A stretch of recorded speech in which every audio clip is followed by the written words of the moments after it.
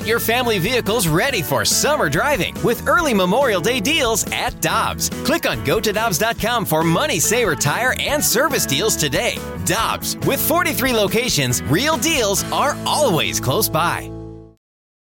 It's only a kick, a jump, a block.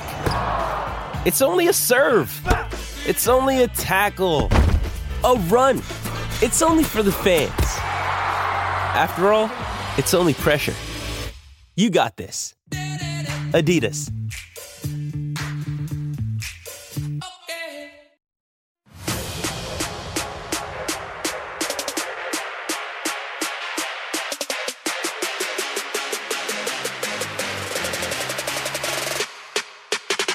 Tarasenko gets the line on site, cuts to the middle, shoots, scores! A dazzling highlight reel goal for Vladimir Tarasenko. Kings get it back to Anderson at the flex away, and he tried to spring Tarasenko. Breakaway, he's in, he shoots, he scores! Perron will chip it out. That's going to angle to the goal and go in.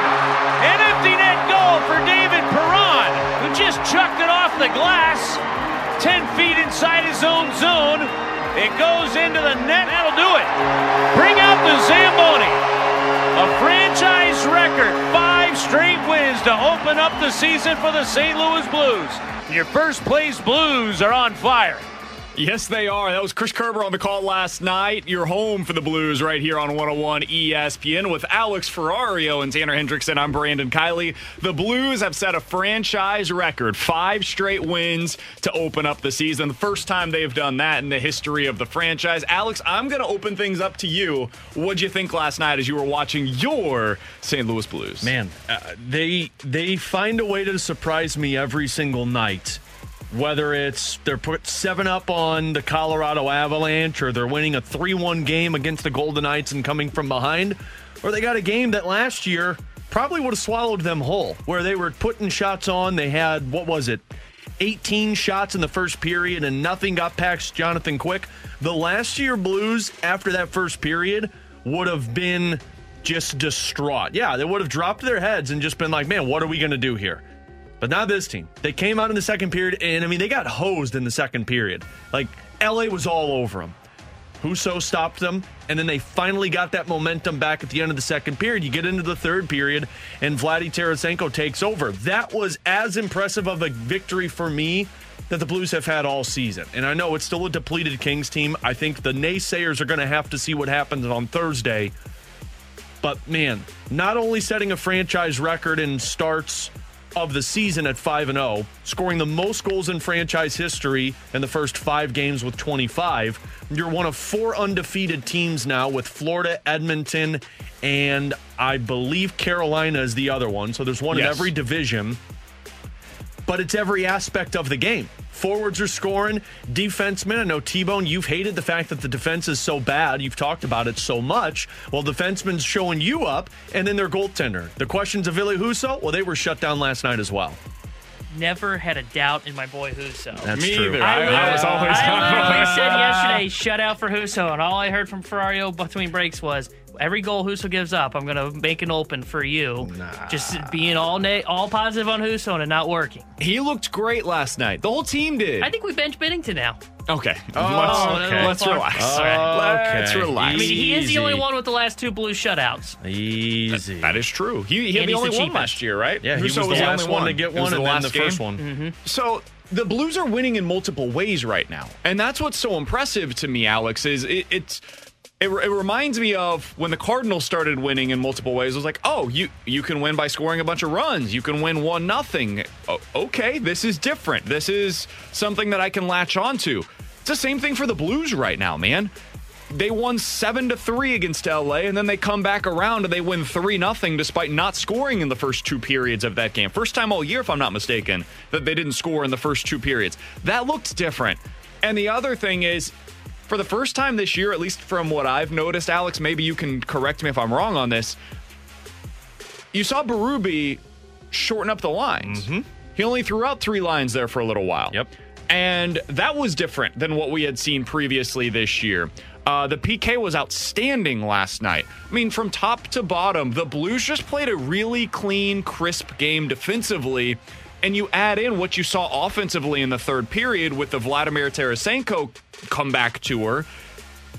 Man, this team is really good. Yeah. I know we've said it, but I think we need to continue to repeat saying it, because if there is anybody that has not jumped on the bandwagon or that is hesitant because when you played Colorado, they were without two of their big guns. When you played Vegas, they were without their two best players. When you played LA, they're just not a great team right now, and same thing for Arizona. I don't care who it's happening against. When you're 5-0 and you play the way that the Blues have, you're beating up on teams the way that you should and then some. This is what a championship hockey team should look like early in the season. Yeah, we got a text on the Air Comfort Service text line 65780. Alex, do you think the Blues are going to start getting more respect nationally after the start of the season? Well, we're going to find out. 1 o'clock, Dan Rosen of NHL.com. And I wanted him on because he put an article out earlier yesterday of the final 4 undefeated teams. Who's going to be the last one standing? And Dan said the St. Louis Blues, they have all of the makings of a cup contender this year. And what really sold me last night is what you mentioned, BK. You're spot on. They shortened the bench. Klim Kostin had 1 shift in the third period. He played like 7.5 minutes, I think, total last night. Jake Neighbors had 1 shift in the third period last night. Tyler Bozak was the one that they accelerated to be kind of that last guy into rotation with the top 3 lines. That was a identity of Craig Berube saying, hey, you guys have done great. And he even said at postgame, there was nothing wrong with Kostin or Neighbors' game. We needed our leaders, we needed our veterans to come through and to get that confidence. And they did that. And the problem that other teams are going to run into about this Blues team is the fact that, yeah, we'll stop Ryan O'Reilly and David Perron. Yeah, we'll shut down Buchnevich and Jordan Kyrou. But what the hell are we going to do when our third pairing has to go up against Vladimir Tarasenko, who's playing like the guy who scored 45 goals in a season? It's so funny, man, because the guy who's out right now was on this team last year, but it reminds me a little bit of going up against the Avalanche last year. It was like, yeah, you can stop there. You can slow down their top line, rather. But what about their second and third lines where they just continue coming at you wave after wave after wave? And eventually it's exhausting.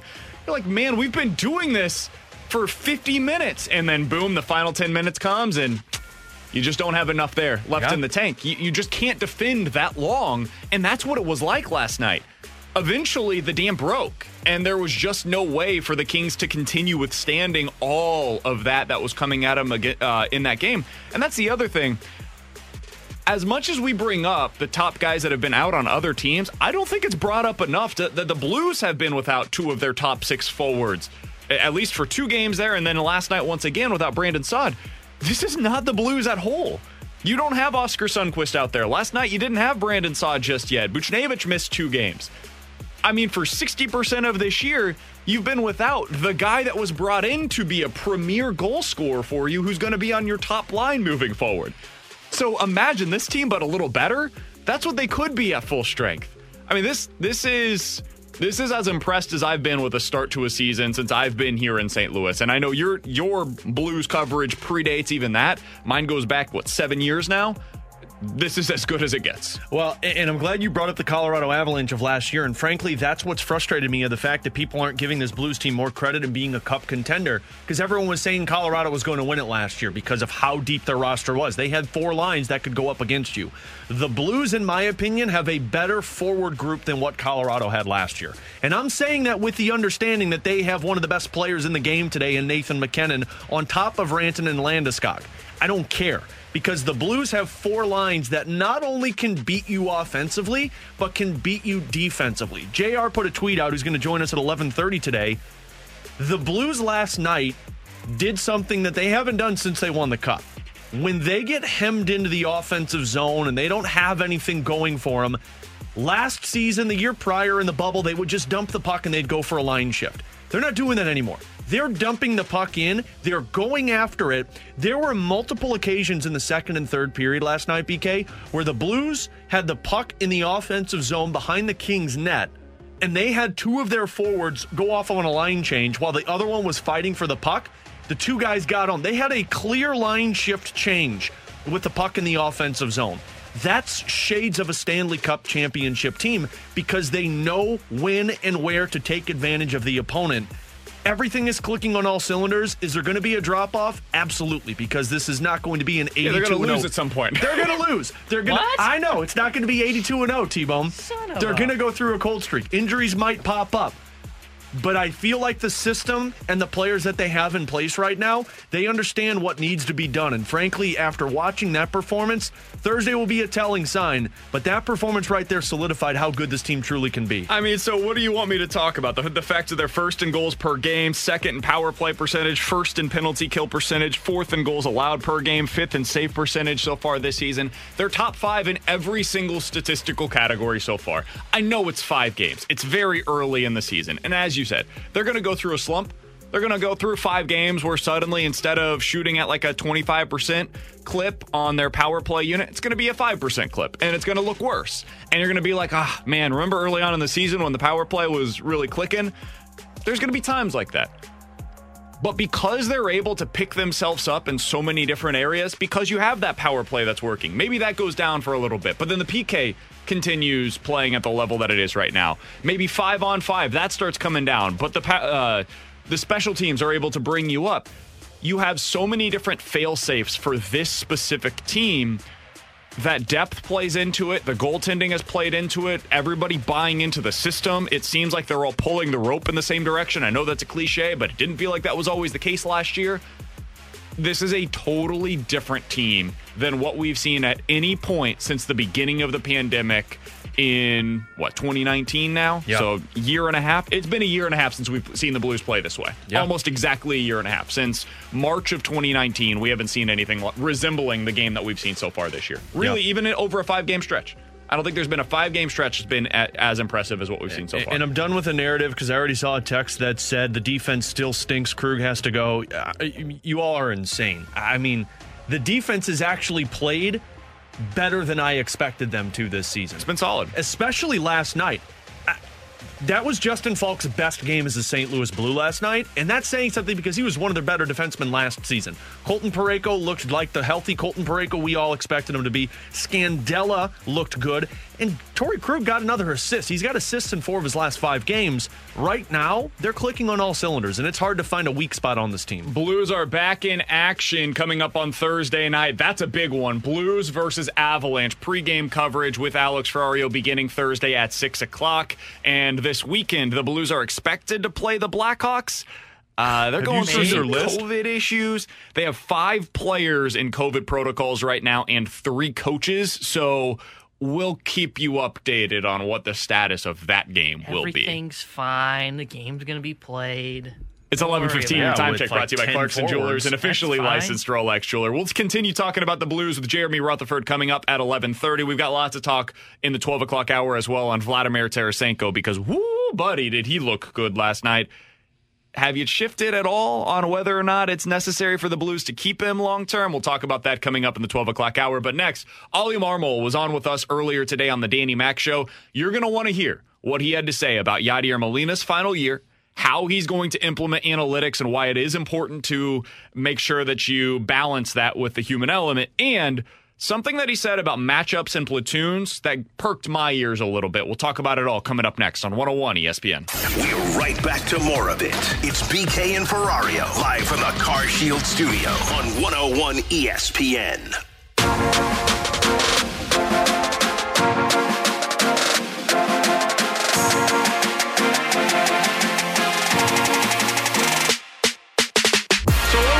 We had the great pleasure to talk with Oliver Marmol, the new Cardinals manager. I got to be honest, man. I'm in. He's convinced me.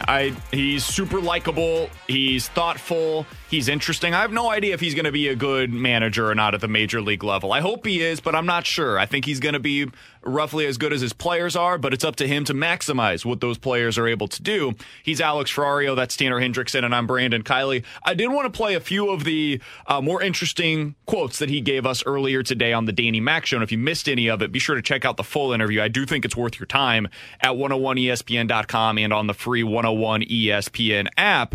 Alex, he was asked earlier today by Dan about making sure that Yadi is able to accomplish all of the goals, all of the things that he aspires to do in his final year in the big leagues, but also balancing that with making sure that you're not just playing this season as one last hurrah for Yadi, but making sure that you have the end goal in mind of making the playoffs and winning a World Series. Here's what Ollie Marmol had to say about the difficulty of balancing those two this year. I want to be able to continue to push him to make sure that he accomplishes all of that. And at the end of the day, when you talk about his final year, and man, I'd be damned if it doesn't end with the World Series. That has to be part of his story, and we're going to work really hard towards that. But when it comes to balancing his playing time and certain things with stadiums, like you just mentioned, we'll be collaborative in that and make sure that we're on the same page. And that's something that I'm looking forward to for sure. Hell yeah, Ollie. That's what we want to hear. Look, hearing him say those words, it got me a little bit more excited about this. And I'm in the camp of I want to see him this season. I want to see the managerial style and how he impacts this clubhouse. But hearing him say that, he's got the right goal in mind. It's not a matter of, we're just going to carry over what we've been doing and continue to look for success. No, it's World Series bound. I'll be damned if we're not there. And you're doing it for that player. If you don't think that rallies up guys like Paul Goldschmidt, Nolan Arenado, Adam Wainwright, who's probably in the same category with Yachty, Harrison Bader, Carlson, go through the list. If that doesn't fire those guys up with the new manager saying that, you're incorrect. It means very little this time of year to talk about World Series aspirations, but for us, it means everything. And I do think that it sets the tone, right? It sets the tone for what the expectations are for that team. And there are a lot of teams around baseball that right now, when they talk about winning a World Series, you roll your eyes. You're like, okay, yeah, sweet. You're 0-0. Right, Royals. Yeah, okay, exactly. Pirates. Yeah, when those teams mention it, it's totally fair to have that kind of a response. When the Cardinals mention it, it's like, damn straight, that should be the goal. And this offseason, they need to make sure that they do everything in their power, whether that be with the manager's job or the coaches or the front office bringing in the players that are necessary. The goal should be next year winning the World Series. Full stop. And I think that has not necessarily been a realistic, attainable goal for the Cardinals, really for like a 4-5 year stretch there, from like 2016-ish to 2020. I'm not sure going into any given season it was totally realistic for us to say this team can win a World Series. I felt like this year, given the path and given some of the other teams coming back to the Cardinals, it was once we got to the playoffs. But next year, it needs to be. Like, not at the end of the year. At the beginning of the season, we need to go in thinking that's a realistically attainable goal. And so when I heard Ollie Marmol say that earlier today, I was like, yeah, it's exactly what I wanted to hear when he's asked a question about Yachty. Because we've been saying that. That needs to be the expectation for Yachty and Waino in their final years, to put a winner around them. So I loved hearing that from Ollie, but it's not just that. It's also about the way that he's going to incorporate other information, right? And so you hear the word analytics and it becomes the boogeyman, because this is the word that's trying to steal our great game away from us. It's changing everything that is the game of baseball that we've been watching for 100+ years. Well, Ollie, I thought, put it about it as well as anybody possibly can when he was asked about how he's going to balance using the analytics, using the numbers, with using his gut / the human element. Here's what he said about that. Topic that I think sometimes gets a little bit skewed, like, old school versus new school in analytics.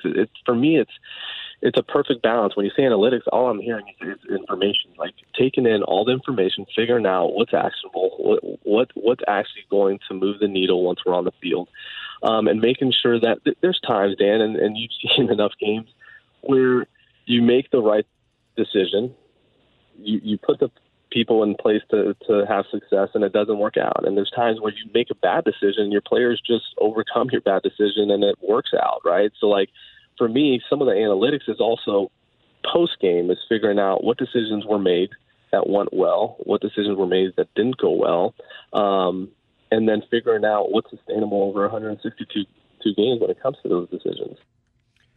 I really appreciate the fact that he dove into that and kind of opened it up with, the misconception of, analytics, old school versus new school, because I've fallen into that camp. Because I hear the analytics and I don't hear information. Yep. I'm thinking, the old school Tony La Russa gut feel compared to this guy who's going off of all of these numbers and equations of why this is the right decision.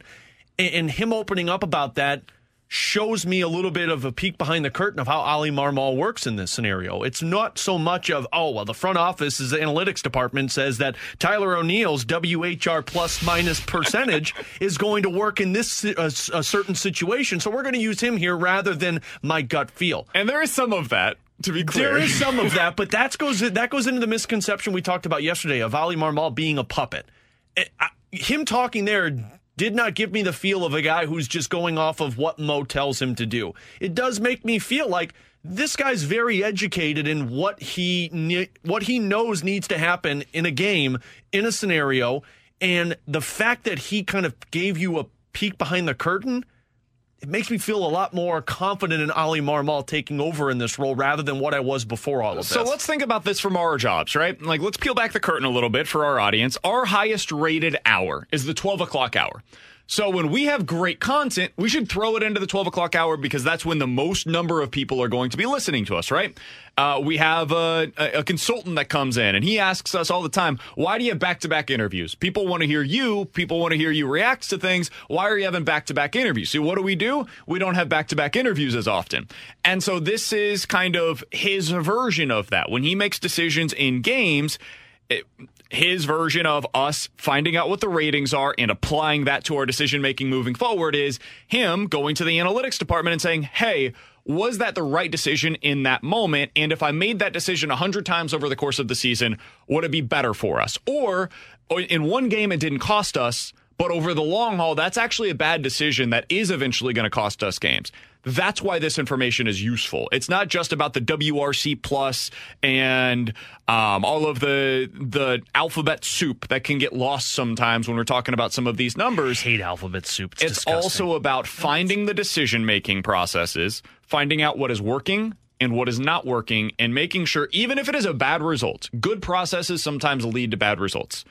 If you can do that over time, you should lead to more good results than you do bad results. And I think that's what Ollie's getting at there. And I'm so glad that we heard him put it that way. He also said something, speaking of the numbers, that spoke to my heart. And it's something that I've been hoping that the Cardinals would implement more often. Hey, Ollie, are you going to use more matchups and platoon-based lineups this year? You're constantly figuring out the best way and intentional ways to have those conversations, and they're tough conversations. But at the end of the day, that is the job, is to create a culture where the player understands that you do have their best interests at heart, but you also have a responsibility to the team. And there will be conversations that take place where there will be some platooning, and there will be some things that sometimes you're hitting first, sometimes you're hitting eighth, or whatever the case may be. But it's going to be in the spirit of all of it is this is what's best for us to be able to get a W today. That is so, that just, my heart is just beating out of my chest right now because I heard that. Easy. I know it's such a simple thing to say, and we're going to see how it's actually used over the course of a season because it is a lot easier said than done. But if he's being honest about, hey, one day you're going to be batting leadoff, the next day you're going to be batting eighth. I mean, there's a name that immediately comes to mind for me. Harrison Bader. Tommy Edman. Oh. Tommy Edman. I thought of, too. Probably shouldn't be batting leadoff against right-handed pitching. So if you're going to go that route, who is? And that's something that is going to be, this can't just be, this is where that, he's talked a lot about collaboration between the front office and the manager, right?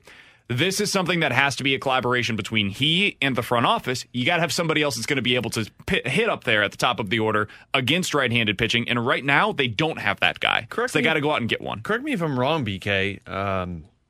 What did Tommy Edman do in the wild card game against a right-handed hitter? He's great.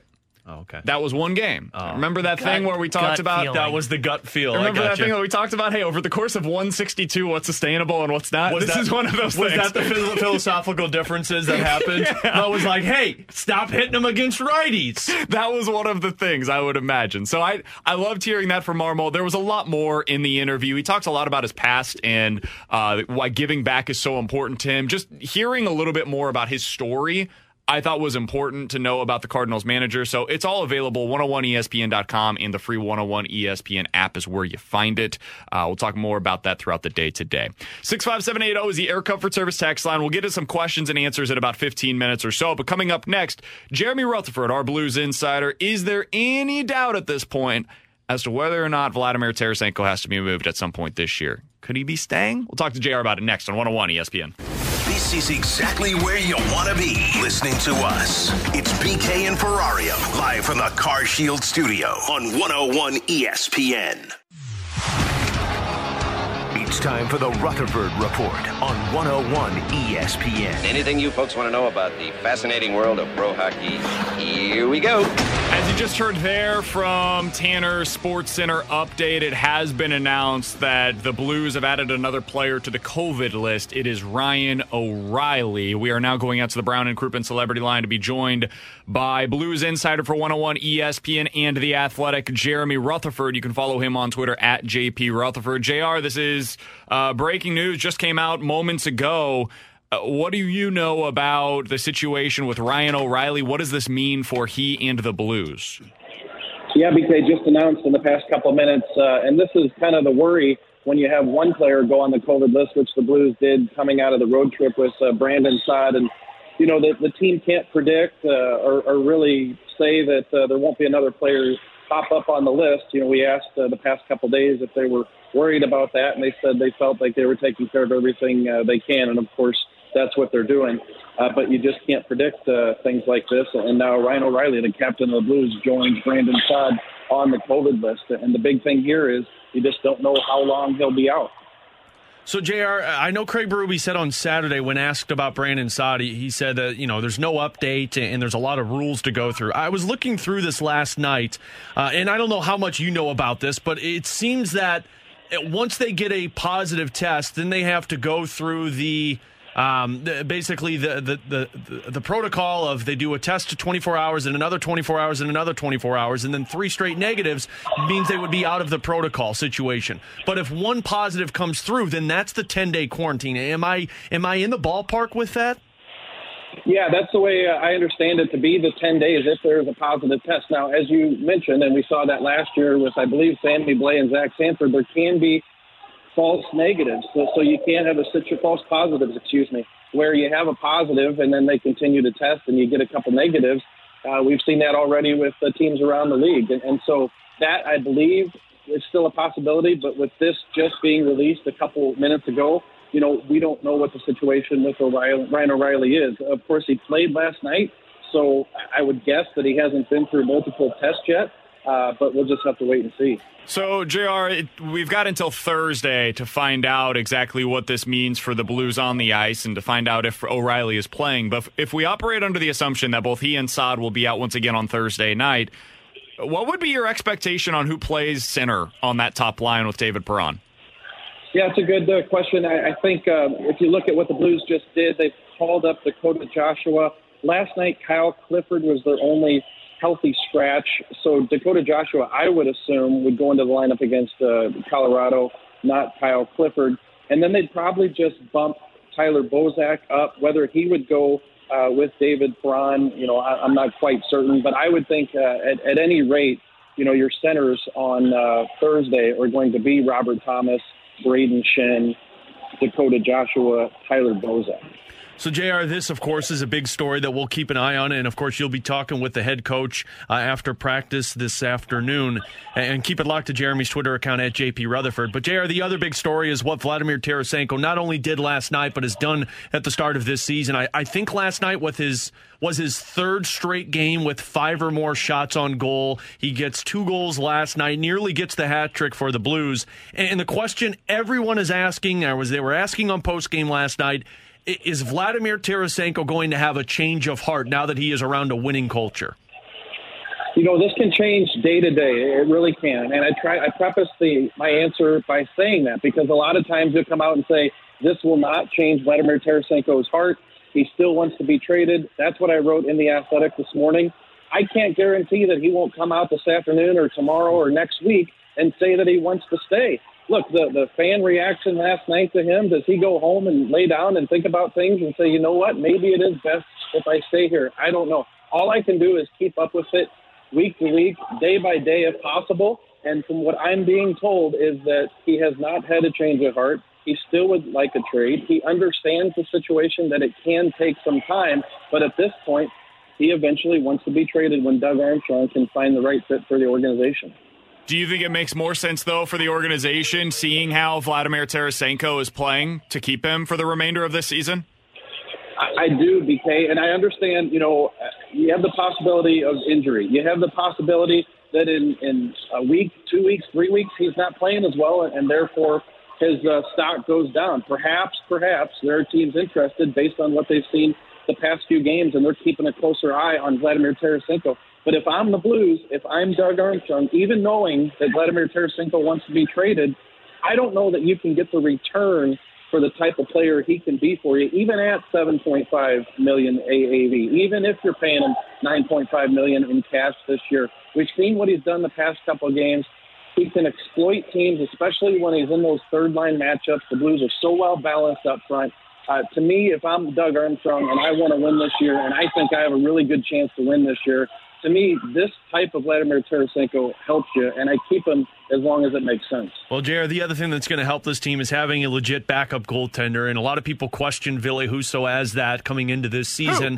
Who? Well, you were one of them, BK. Tanner was the other. Whoa! Ville gets the last shutout, or the first shutout of the year last year, and of course he gets the first shutout of this year. Are we looking at him growing into the role of a legitimate, capable backup goaltender? Yeah, I think so, but the only problem is if he continues to play this way, then I think he's going to want to be a starter in the league, which I'm sure he wants to already. Okay, let's pump the brakes. That opportunity is going to exist at some point. So, yeah, I realized just one game last night. But to me, he looked terrific. I think the growth is there. We saw a goaltender who was trying to figure things out last year. But I definitely think he can be a capable backup for the Blues, and obviously looking at becoming a starter in the league is a little bit down the road. But to me, for the price tag the Blues are getting them, and remember that they're a cap team, so every buck they save, I mean, even if you're paying for a journeyman backup, 35 years old, who can come in and spot start Jordan Binnington, you're looking at $1.2, $1.5 million. They're getting Ville Husso at $750,000. I think this is a great situation for the Blues as long as he can play as well. Maybe not a shutout every night, guys. But play like I think the Blues know he's capable of. JR, do you know how rare it is for Alex to be the one that tells somebody to pump the brakes? Yeah. Oh, I love it. Get brake pumped by Alex? Holy. Well, I did see a little bit of Marty Brodeur in net last night for the Blues, yeah, JR. That's more like it. We're talking to Jeremy Rutherford, the Blues insider for 101 ESPN and The Athletic. JR, I mean, I don't know how else to ask this question other than, can you put in context for us just how improbable and impressive this 5-0 start has been for the Blues? I mean, it's the first time in 50-plus years, so that tells you what this Blues team is able to come out and do. Look, I really liked the vibe around the team in training camp. I thought the practices were up-tempo. Alex knows he was out here. The intensity was high. You know, guys were positive. You saw early on that the Tarasenko cloud probably wasn't as big of a distraction as many, including myself, thought it might be. They really put that to rest, and this team just went out to Vail and hung out, and I think that, you know, it's early, but this is, to me, one of the closer teams I've seen. I think these guys really do care for each other and get along. I don't know that was the case last year, and I think this team is playing well as a result of that. I thought that Marco Scandella said something really interesting yesterday, and I tweeted about it. This team is playing so well without the puck, moving for it with each other, supporting each other, and I think that's what's led to some good hockey. Now, all that positive stuff said, they played a couple teams that had guys on the COVID list suspended. I know you guys have been breaking that down for a week, and now they're in that position with Ryan O'Reilly joining Brandon Saad on the injured list. Can they keep it up? Will their depth prevail? We'll see. They're going to have a challenge here with the captain out.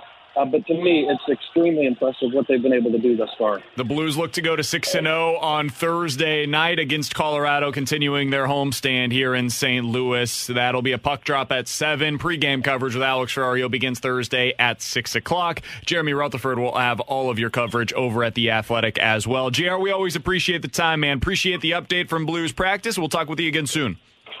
Thanks, boys. Absolutely. That's Jeremy Rutherford here on 101 ESPN. Alex, I want to get your impression of this Ryan O'Reilly news, what it means for the Blues in this game against Colorado, what they can prove with him potentially being out for the game against Colorado, and who you would have on that top line as your center. We'll do all of that. Hear from you guys next. 65780 is the Air Comfort Service text line for questions and answers on 101 ESPN. You've got questions. We may have the answers. Maybe? Text now to 65780. It's BK and Ferrario's questions and answers on 101 ESPN. 65780 is the Air Comfort Service text line for questions and answers. We'll get to some of your questions here in just a moment, but I've got one for Alex to start things off. If you missed the news earlier, it has been announced by the Blues that Ryan O'Reilly has joined Brandon Saad on the Blues COVID list. God, no! We don't know what this means? Please, no! Could be a false positive? No! No, yes. If he has three straight days, and if we're doing the timing correct, it may mean he's available for Thursday. Might. My assumption would be he's not going to be available on Thursday.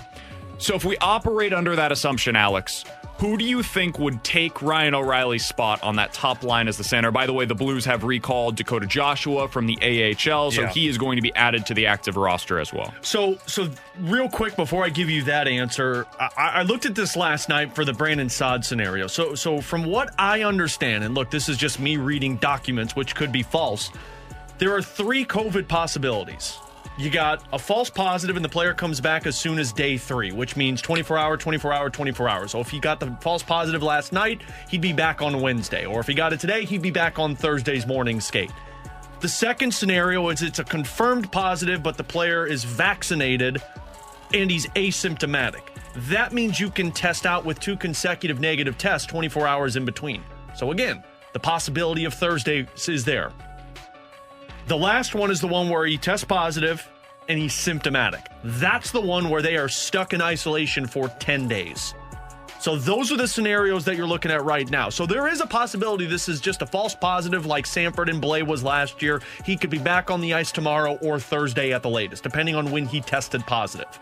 But if it's 10 days, you're looking at probably October 31st for Ryan O'Reilly. More than that. I'm sorry, that would be Brandon Saad. Ryan O'Reilly would be much longer than that. Yeah, Ryan O'Reilly, if it's 10 days, he would miss the next 4 games. So Colorado, Chicago, LA, and San Jose. He might be able to rejoin the team prior to the game on November 7th against Anaheim. That would be the potentially worst-case scenario. I hate saying that because we just don't know. But in terms of the timeline, that has been the case for the majority of these. It would be about 4 games that you're expecting to miss without Ryan O'Reilly. And we'll find out what Craig Berube says. I guarantee he's not going to give you any information. So it's just a matter of when Saad was not on the ice again today, which leads me to believe he is in the 10-day quarantine situation because it's been a while since we've seen him. You'll get a good answer of Ryan O'Reilly if you see him on the ice tomorrow or Thursday. Now, to answer your question, what I would do is exactly what JR said. Tyler Bozak goes in, plays that top line. That's why you kept Bozak here, because he is a guy who could play on your first line, your second line, your third line, your fourth line, wing, center, doesn't matter. I would put Dakota Joshua in on my fourth line. Kyle Clifford would be my healthy scratch. Tyler Bozak can play with David Perron and Klim Kostin. He's played with Klim Kostin already this season multiple times, but I'm not going to view that as my number one line. I think it shifts a little bit. My number one line now becomes Shen Buchnevich and Jordan Kyrou. And then you have Tarasenko Thomas and Ivan Barbashev. And it wouldn't surprise me if Ivan Barbashev gets a shot up there, because the one thing you're missing in this game on Thursday is a defensive-minded forward. Shen can be that, but you do have Jordan Kyrou on that line, who's a little bit more offensively inclined. So my gut says Tyler Bozak will play there, but I wouldn't be surprised if Ivan Barbashev gets a shot. It's a good test for the Blues. I mean, obviously you wish that it didn't happen. That I hope goes without saying. But since it has, we've talked so far through the first 5 games about other teams not being at full strength against the Blues and how maybe that makes it more difficult to really judge where this Blues team is right now. Well, now it's the opposite. You're about to go against what is at least close to, if not at full strength, Colorado, and you are going to be without 2 top 6 forwards likely in this game against Colorado. Again, we're going to find out. We've touted the depth of the Blues all year long, and we knew there were going to be injuries, there were going to be COVID issues. This is what we signed up for with the 2021 season. Now we get to find out what it looks like with the Blues missing almost inarguably one of their most valuable players. And I do think it's very notable for me to mention every Blues player is fully vaccinated, so there's no concern of them not having any vaccines. There's only one more player in the league. Tyler Bertuzzo is the last guy. Yeah. Bertuzzi is the last guy, I believe, that is completely unvaccinated. Yeah, so Blues are fully vaccinated. What was Kane's card? Was it legit or not? No, his was a fake card, so we don't know about him. He's not playing, though. Yeah, he's out for 20 games, and frankly, the Sharks aren't even going to want him back, so... Yeah, so that's where we stand right now. That's where the Blues are. If you missed it, the news is Ryan O'Reilly has joined Brandon Saad on the COVID list. The expectation, at least for me, is that both are probably going to miss Thursday's game, and we'll see from there. But it's possible Brandon Saad and Ryan O'Reilly miss the next couple of games. Saad may be back early next week. Ryan O'Reilly, if it is the 10 days, could be back after about 4 games missed. So that's where we're at. That's where the Blues stand today. With their COVID issues. With Alex Ferrario, Tanner Hendrickson, I'm Brandon Kiley. It's 11:59. Your time check brought to you by Clarkson Jewelers, an officially licensed Rolex jeweler. In about 15 minutes or so, I've got a question for you, Alex. Could Ollie Marmol become this Cardinals team's version of Alex Cora? I'll explain what I mean by that in about 15 minutes or so. But coming up next, Mitch Harris was the second military officer ever to play in Major League Baseball. He played for the Cardinals back in the mid-2010s.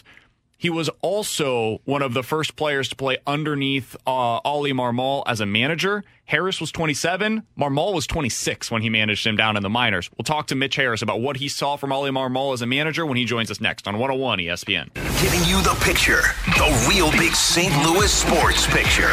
It's BK and Ferrario, live from the Car Shield studio on 101 ESPN.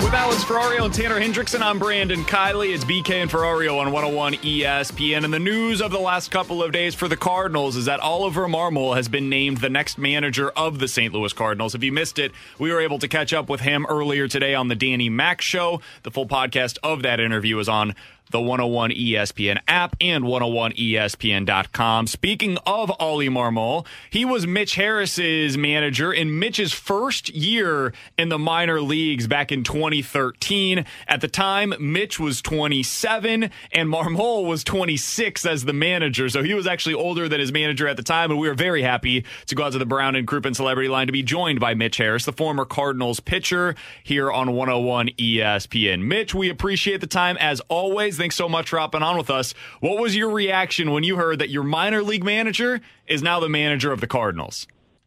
Man, I was super pumped for him. Couldn't have a better person. Ollie's a great guy.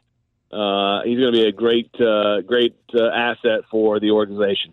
Mitch, what gets me about Ollie Marmol in this role is what you tweeted out the other day when he was announced as the manager. You said you were his player, he was the manager during your time with the Cardinals. You were 27, he was 26.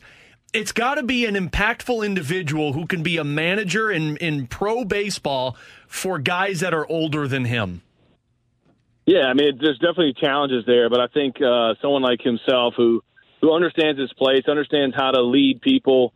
I mean, the guys in the clubhouse are going to respect that. I know he's there's definitely a boundary there between taking leadership, but also trying to get the guys to kind of move in one position or one direction. And having veterans like Yadi and Waino and guys like that in the clubhouse. I mean, those guys are essentially coaches on the field anyway. So having someone like that where Ollie can come in and kind of just point in the direction they need to go is going to be outstanding. Mitch, what was Ollie like, other than just being a great guy, of course, but what was Ollie like as a manager back in 2013? And did you know at that point in time that he was on an upward trajectory? Yeah, you could definitely see it. I didn't think there's anybody who came close to me in terms of competitiveness. Ollie's definitely one of them. And you saw that even in his fungos before the game in minor league play. It was always trying to get it past the infielders, but challenge them at the same time. Even making some of us pitchers hit ground balls just for him to get back on the field, kind of show the middle infielders that he had it, and challenging them to get better. He's that type of guy. He's always going to push you, always going to make sure that you don't settle for anything less than greatness. And so I think having someone like that who can do that for years to come is going to be so great for the Cardinals organization. Mitch, having a manager is all about having somebody who can lead a group of men throughout a long 162-game schedule. You saw that in the minors, and you've seen how a manager works in the major leagues. How do you feel like Oli Marmol is going to be able to accomplish that challenge? Yeah, it's definitely going to be a challenge, but I think someone like himself who has got his mind set on one goal, and that is to win and to make sure that, the team, again, like I've said before, hey, we're all heading in one direction, and that's at the end of the day, that's to make it to the postseason and then on to the World Series. And I think someone like Marmol, who that's his constant focus, you can build a team around a guy like that who can say, hey, you give me the best people you got in this organization and elsewhere for that matter, and we're gonna give you our best. We're gonna put the best lineup we can to essentially get to what we're trying to achieve here, is get back to being in the postseason every year and back to the World Series. I mean, his mindset is constantly that. I know for a fact he hates losing. And so he's going to be a great guy to have as kind of the forefront of the organization. Mitch Harris was the second military officer ever to play in Major League Baseball. He played for the Cardinals back in 2015. Oliver Marmol was his manager in his first year in the minors when Marmol was 26 and Harris was 27. He's joining us here on BK and Ferrario for another couple of minutes. Mitch, one of the things that Cardinals fans loved about the Mike Shildt era Cardinals was how much attention to detail there was. The defense was excellent. The base running was really good. They had very few outs on the bases. Is that something that you expect to continue with Oliver Marmol? I would imagine, given what you said earlier about some of the practice things that he would do pregame, that is the case. But do you have any examples of that from your time with him? Yeah, and I think that's the fun part for me to kind of sit back and watch this is, Marmol is the guy I had in short season my first year. And then I had Mike Shildt in AA and AAA. And so playing for both of these guys, they're very similar in the attention to detail is key to them. When you go back and look at, post-game comments and things that you go through as a team and, talking about the next day and how can we get better, both of those guys are huge on attention to detail. So I don't see any of that changing. I think both those guys are great. I'm looking forward to seeing how Oli, differentiates himself, and it's going to be really fun to see because, again, like I said, I could sit here and tell you all kinds of stories about how he challenged the hitters during BP, how he challenged the infielders, during infield work, and during for pitchers during bullpens. Having just that constant competitiveness, the pushing to always strive to get better. I just think I give a lot of credit to him and Shildt for helping me kind of make that transition, and so looking to see him on that big stage and do that at that level. I'm sure I'm excited to see what's going to happen. Mitch, it says something for other major leaguers when you see guys who come through the system and grow up through the minor leagues, and that's what Oli Marmol has done, from being a player to a manager to a scout to a coach. You've been through that as well, going through the minor leagues. Is there a certain amount of respect that a guy gets when he has to go through that grind of a career? Oh, absolutely. I mean, I can remember, my first spring training and seeing Oli in short season, just picking the brains of the coaches that were down there, who's been in, an organization, some of them, 20, 30 years, in DJ, who was the field coordinator for a while. Just picking the brains of all these guys who've been here for so many different managers and coaches that come through, and just seeing kind of Oli grow in a coach, and so that was really cool to see him spend time. Which, quite frankly, those are very tough games to sit through. But watching him try to just pull everything he can, and constantly thinking ahead, and watching him kind of pick up small things here and there. And then obviously kind of growing with him into high A and seeing him, move and grow as a coach and manager. Those were all really neat things to see. And so to see him all the way at this level now and to get from essentially short season all to the big leagues, and I'm so thrilled for him. He's put in a lot of hard work. And so I'm excited to see, how this pans out. Mitch, final question that I have for you. Do you have a favorite Ollie Marmol story, whether it be your time in the minors or something that he did pregame, just a great story of you spending time with Ollie Marmol down in the minor leagues?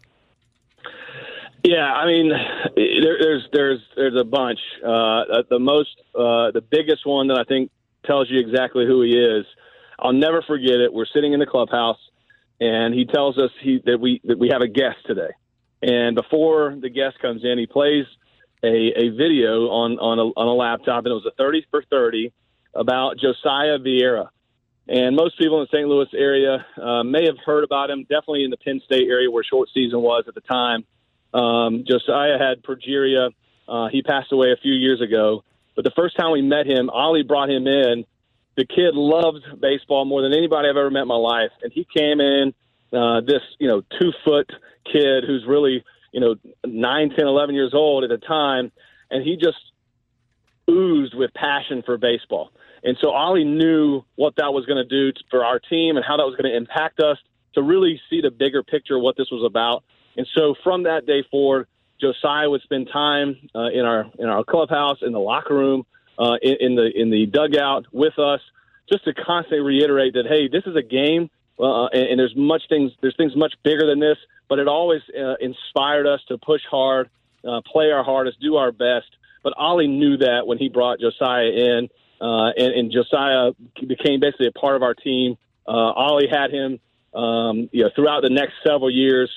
Josiah ended up winning several awards, and it was so inspiring to see that. But Ollie kind of brought him under his wing, and to see him do that, that meant a lot to me, and to see the type of person that Ollie is what I'm so happy for and proud of, to be a friend of his. I can't wait to find out more about Ollie over the coming days, weeks, months, and hopefully years as he continues to be the manager of the Cardinals. Mitch, thanks so much for shedding a little light on what your experience was with Ollie down in the minor leagues. All the best to you and yours. Thanks so much for your service, and hopefully we'll talk with you again soon, man.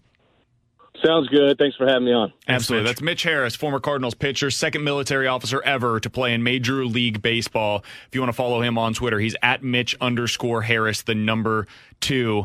And that story is something that we had heard previously, and anybody that you talk to about Ollie Marmol will bring up his relationship with Josiah.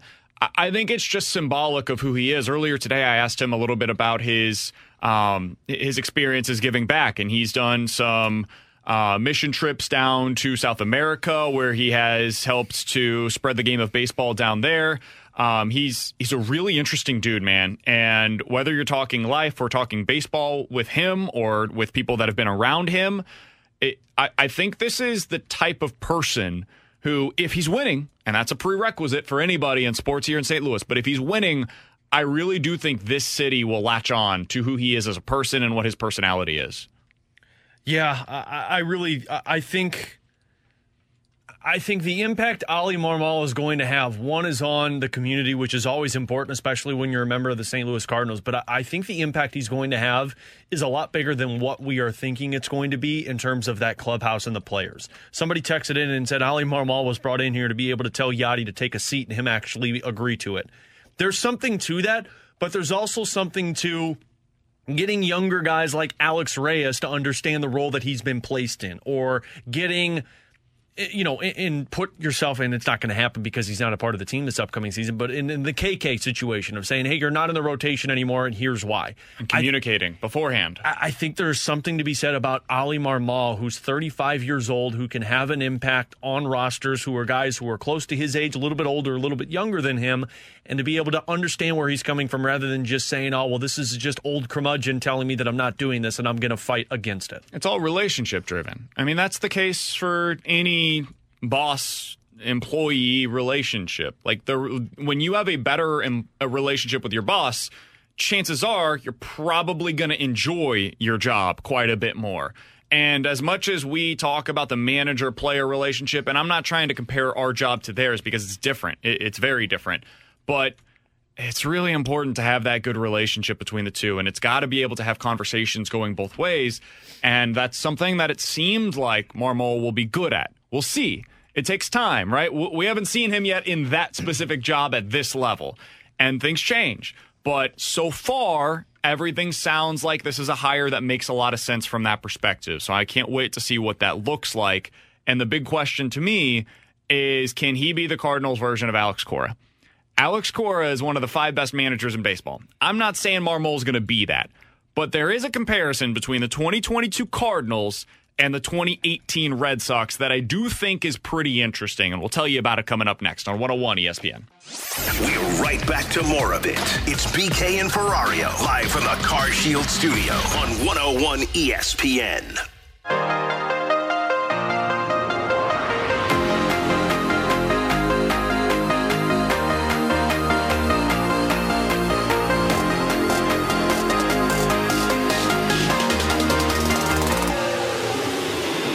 The expectations for the organization has always been the same, to win a World Series. Losing in the wild card game or losing in the NLCS is no different. Sure, you have a little bit more pride and we made it further, but at the end of the day, a championship is the goal, and anything less than that is a disappointment.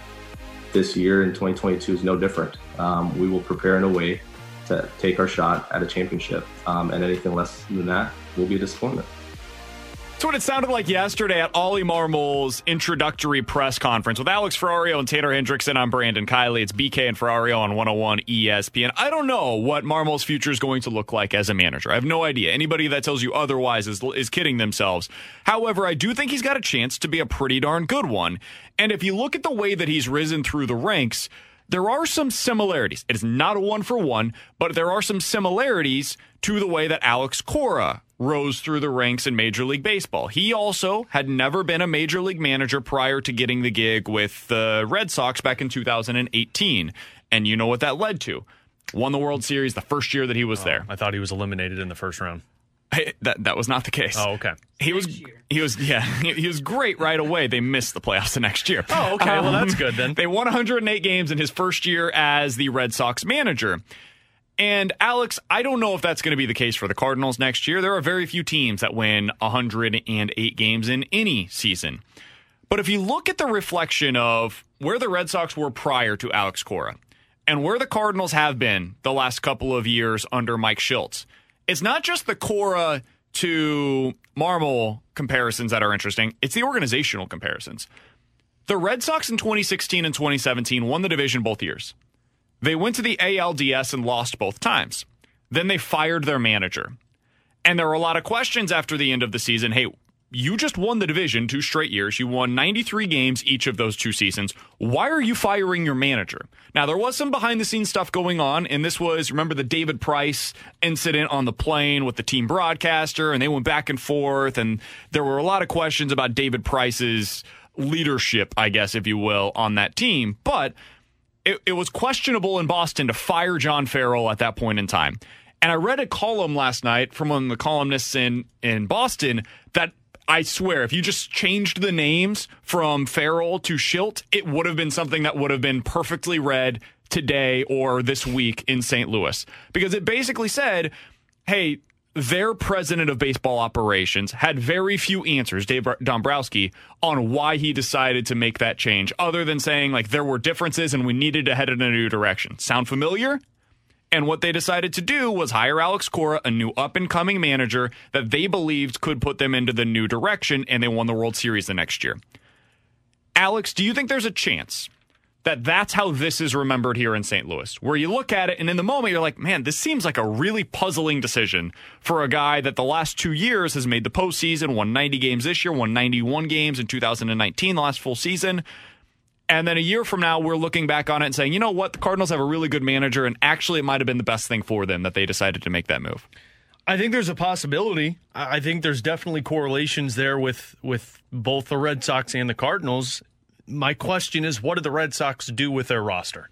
They added J.D. Martinez. That right there is the difference maker. We can do that too this year. Yeah, well, he's also available. He's also like what, 5 years older and using a walker. It doesn't matter. Look, that right there is still really good. Okay, that's where the Red Sox at right now in the world. Like they're World Series bound, aren't they? They were in the ALCS. I mean, I'd take that. He's like Nelson Cruz / David I'll Prawn. be damned if it's not a World Series. Touche.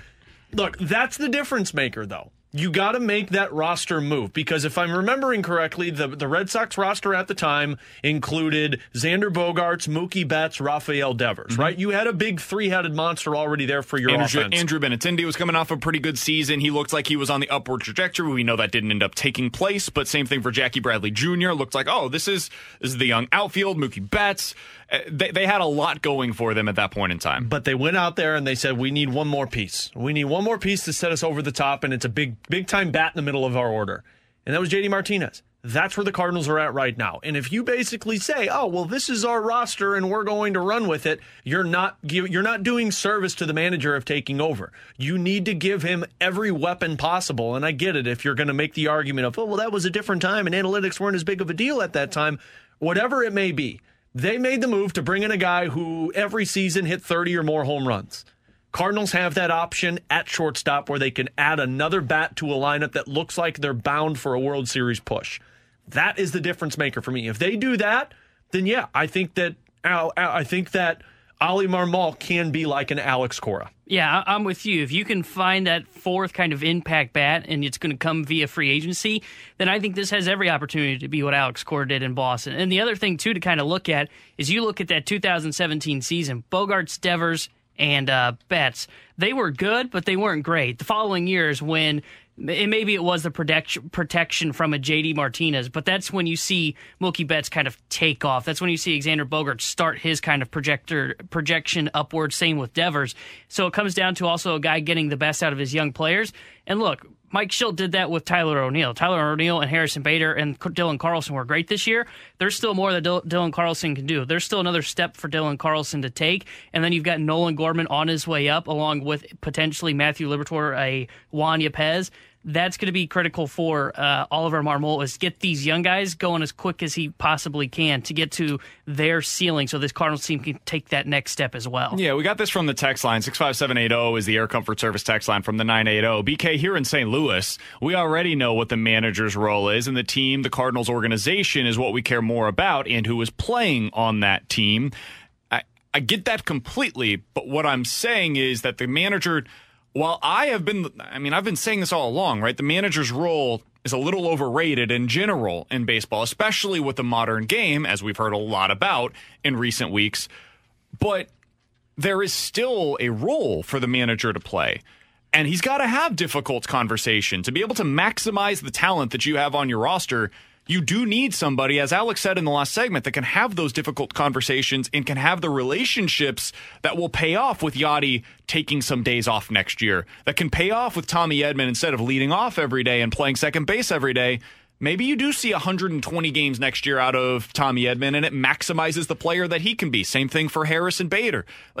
There are things that the manager can do that makes your roster better on a day-to-day basis, and that's what I'm hopeful, and I believe, honestly, at this point in time, Marmol can and will do for the Cardinals next year, just as Cora did for the Red Sox in 2018. But you guys are also right, and the texter is right, you need the players. If they don't go out and make additions this offseason, then everything that we're saying right now is a moot point, because the team's just not talented enough to win at a World Series type of level. But whether you go get that big bat that's a shortstop, and we all know the names by now, or if you go out there and, as Marmol talked about earlier today, you add some platoon bats that can help you, and they become your Lamont Wade or whomever you want to talk about from the Giants that had a huge season this year. That's the other option that you could have. If you've got a manager that's willing to play that way, you can maximize things from that perspective as well. They've got a lot of options. They've got a lot of possibilities this offseason, but it all leads to the World Series got to be the goal. 2018, the Red Sox, they had a very similar type of situation as to what you have right now. They made the big move that was necessary.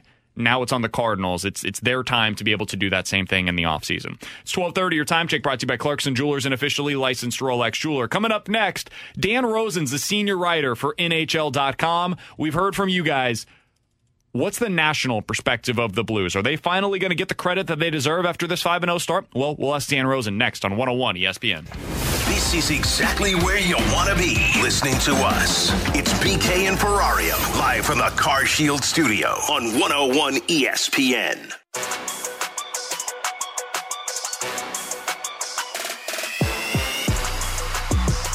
With Alex Ferrario, I'm Brandon Kiley, and right now we're getting the national perspective on the St. Louis Blues. All year, Alex has been very frustrated by the fact that nationally people are not respecting the Blues the way that they need to, and we are going to correct that by talking with Dan Rosen, the senior writer for NHL.com, and he's the host of the NHL's The Rink podcast. You can also follow him on Twitter at DRosenNHL. Dan, thanks so much for hopping on with us today. I am curious, what has been your perspective of the Blues' 5-0 start to the season? Surprised, actually, and I'm kind of kicking myself that I am surprised, but I wondered. I was among those in the national perspective, wondering about the Blues this season. I thought that they were a middle, I think, still kind of, I mean, we'll see where it goes, that they were a middle-of-the-pack Central Division team, kind of lumped in. I thought it was Colorado at the top, Arizona at the bottom, and 6 teams kind of lumped in the middle there, Minnesota, Winnipeg, Nashville, Dallas, St. Louis, like trying to figure out who would kind of be the case. But a 5-0 start puts you ahead of the game, no question about it. Where I have been super impressed with them, yes, the offense has been great. I mean, they, 5 goals, 7 goals, 7 goals, and then a couple of games with 3. But it's the way they're keeping the puck out of the net a lot of times. The goals against, I think that they have allowed, what is it now? Somewhere in the neighborhood of, I'm trying to look at it, 11 goals, and I think 6 are in the third period, but a couple of those are in garbage time. Yeah. When they have a big lead. That is impressive. That is a stick-to-itiveness that Craig Berube's teams in St. Louis have been have had an identity of playing the consistent game from start to finish, and we're seeing that from them right now. The schedule is what it is. I mean, you get a game against Arizona early, that helps. 2 against LA early, and that helps. But they did play Colorado, and they did play Vegas. Now, they played Vegas, I think, without a couple of their big guns, and Colorado without McKinnon. So you get lucky. Lucky is good sometimes, and I've been impressed and I guess somewhat surprised, but, we'll see. They got a 4-game road trip coming up, not against any crazy daunting opponents. Winnipeg's probably the best team on that road trip that they got coming up, but 4 games in a row on the road. So you got to see if you could figure out and keep it going. But I like what I'm seeing so far. No question about it. They're proving people like me wrong right now. Dan, what is it about the forward depth that has impressed you? I mean, we just found out, as we heard on our SportsCenter update, that Ryan O'Reilly on the COVID protocol list and Brandon Saad still on that protocol list. But even without those guys, for me, there's a little bit more faith now than what it was last year if you lost one of those names. Well, you know what it is? It's because their young guys have come up and really played well. And if you look at the spread of their lines, they have at least one younger player, 23 and under type of player, I think, on each line. So it's spread evenly. And these are good players we're talking about. Kyrou has made a big difference, obviously. Robert Thomas is making a big difference. A guy like Clint Costin's playing very well. Jake Neighbors is getting in there, and he's playing well. Then you have the veteran presence, too, when not on the COVID list, Ryan O'Reilly and David, obviously Perron's not, Brandon Saad, and Pavel Buchnevich is working his way in with a goal and an assist. And, look, I think, and they've gotten some life out of guys like James Neal and Tyler Bozak too. So it's been an impressive run here for them because, obviously Tarasenko too, how do you go without saying him? I like the way they're spread out with their young guys kind of not having to carry anything, but not being carried either. We're talking to Dan Rosen of NHL.com. He's joining us here on BK and Ferrario. Dan, you mentioned it. The Blues are going to be likely without Ryan O'Reilly and Brandon Saad for the next couple of games here. What are you interested in finding out about this team while they're without Saad and O'Reilly? Well, I think the most important thing is what you find out when you don't have Ryan O'Reilly, because here is a guy. He's a puck possession monster, right? I mean, he wins almost, he wins 2/3 of every faceoff, 2 out of every 3 faceoffs he takes. So you're going to have to make up for that. Faceoffs aren't the end-all, be-all. At the end of the day, once the puck is dropped and the sticks go together, it's a puck battle, right? So you got to win the puck battle. But O'Reilly is so good at winning puck battles, not just on faceoffs, but all over the ice. So are they going to have the puck as much? That's going to be a very interesting thing. And if they're not going to have the puck as much, it obviously puts a little bit more pressure on their D. And I don't mean they're six defensemen. I mean their forwards backtracking to play D, and O'Reilly's one of the best at doing that too. So, I mean, this is like taking Anze Kopitar off of the Kings, Alex Barkov off of the Panthers, Patrice Bergeron, off of the Bruins. That's what we're talking about here. And if you take a top two-way centerman, Selke Trophy winner out of your lineup, it's going to hurt. So are they going to have the puck as much as they've had it? So, Dan, in terms of keeping the puck out of their net, that was a big issue for the Blues last season, and I think everyone looked at them and said, man, this is not going to be good if it continues this route. We've seen Justin Falk improve. Colton Parayko looks 100%. Where are you at just on the Blues defense core as a whole this season? Yeah, that's the key, what you just said. Falk looks improved. I didn't get a chance to watch a lot of their game last night, but I read about it and I saw highlights, and from what I saw and from what I read, it might have been his best game as a St. Louis Blue so that's a huge factor. Parayko is the key guy. I mean, you think about from the 2019 team, everybody that they've lost, right? Pietrangelo and Bouwmeester being the two that come to mind immediately, and also Vince Dunn. Parayko's the big guy that has to be the stalwart, and if he's not 100%, he's your number one defenseman. And if he's not 100%, it takes a lot out of your team. And you can ask, Torrey Krug to do more and things along those lines. But Krug's an offensive guy, and he can play strong D. But you need that stalwart there on the back end, and Parayko's that guy. So if he's going to be healthy and playing the way we expect him to play, then it kind of trickle down. The trickle-down effect really does help. You don't have guys having to do more than they're probably capable of at doing at a successful level or a consistent level. And that's huge. And so you're seeing that. Plus, look, I mean, Billy Husso was great, and Binnington's been solid in his 4 starts. Final question that I've got for Dan Rosen of NHL.com. Dan, I was stunned, absolutely stunned, when the Blues actually went into the season with Vladimir Tarasenko still on the roster. I thought there was no way that would end up being the case, and I underestimated once again Doug Armstrong going into the season with Vladimir Tarasenko being on the roster. What was your level of surprise seeing that? And at this point, what are your expectations when it comes to his trade demand now that he's actually playing very well for the Blues on their third line? Well, look, you mentioned third line, so it's still a third line role for a guy who probably, who still obviously believes he's a first line player and is playing like one right now. I wasn't surprised, to be honest with you, that he was still with the team. And the reason is the shoulder. I didn't see where the Blues could get fair value, and I didn't see where the market was for Tarasenko, because you're talking about a guy with 3 shoulder operations on the same shoulder in a short period of time. To me, there has to be a prove-it element that you can stay on the ice. And if you're going to go acquire a guy and pay him $7.5 this year and next year, that guy has to be on the ice, and he can't have a bad shoulder come to you with a bum shoulder. So I thought, even though he wanted to be traded and demanded the trade or requested the trade, the Blues were kind of hamstrung in that sense that they weren't just going to give him away, and they weren't going to, and they weren't going to take less value for him. But getting the value that they felt that they could get was probably going to be hard because of the shoulder. So bring him in, play him, see how he does, and then see what happens after that. He's still signed through next season, so it's not like you're looking at a situation where you're like, I got to trade this guy anyway. I think if things keep going the path they're going, and he's scoring goals like he did the other night, like he did last night, I mean, my goodness, why would he want to leave? Dan, final one from me. You had the piece with your coworker on NHL.com. There's 4 undefeated teams still in the National Hockey League, and you and your coworker, Tom, believed that the Blues would be the last one standing. With this news of Ryan O'Reilly and still Brandon Saad, do you still believe that?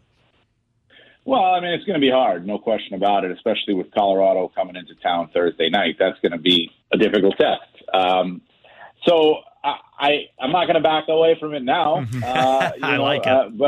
But I'm not going to back away from it now. But I mean, I'm not as confident as I was. Let's say that. How about, we'll see after tomorrow night, because Florida plays at home against Boston, and they're the biggest challenger for this, in my estimation. And if Florida dumps out, then maybe St. Louis does have a chance playing Thursday. I think Carolina doesn't play until Thursday either. I believe Edmonton plays tonight. I'm not 100% sure. But, look, I'm not going to back away from it. I said it, so let's go with it. No, Edmonton doesn't play tonight. I like it, Dan. It's going to be really hard for these other undefeated teams to outlast the 82-0 Blues, so I don't know how that's going to work. There you go. That's going to be hard to do, yeah. We appreciate the time as always, man. Thanks for hopping on with us today. We'll talk with you again soon. Thanks, guys. Appreciate it. Absolutely. That's Dan Rosen of NHL.com. You can hear him on the Rink podcast for NHL.com and read his work over there as well. Do you think the Blues are going to be the last undefeated team? With this news, man, it's going to be tough. I'm going to stick with it, though, because I think... Yeah, of course you are. Of course I'm going to stick with this. I think Florida is going to drop against Boston because Boston's been playing a little better as of late. Edmonton's got Philly tomorrow night. That's going to be an interesting one. Carolina, I don't remember who they play. Theirs isn't until Friday, I think. But, yeah, I'm going to stick with this one. Carolina plays the Bruins. Oh, yeah. So, yeah, they'll probably go down. On Thursday. Okay, so...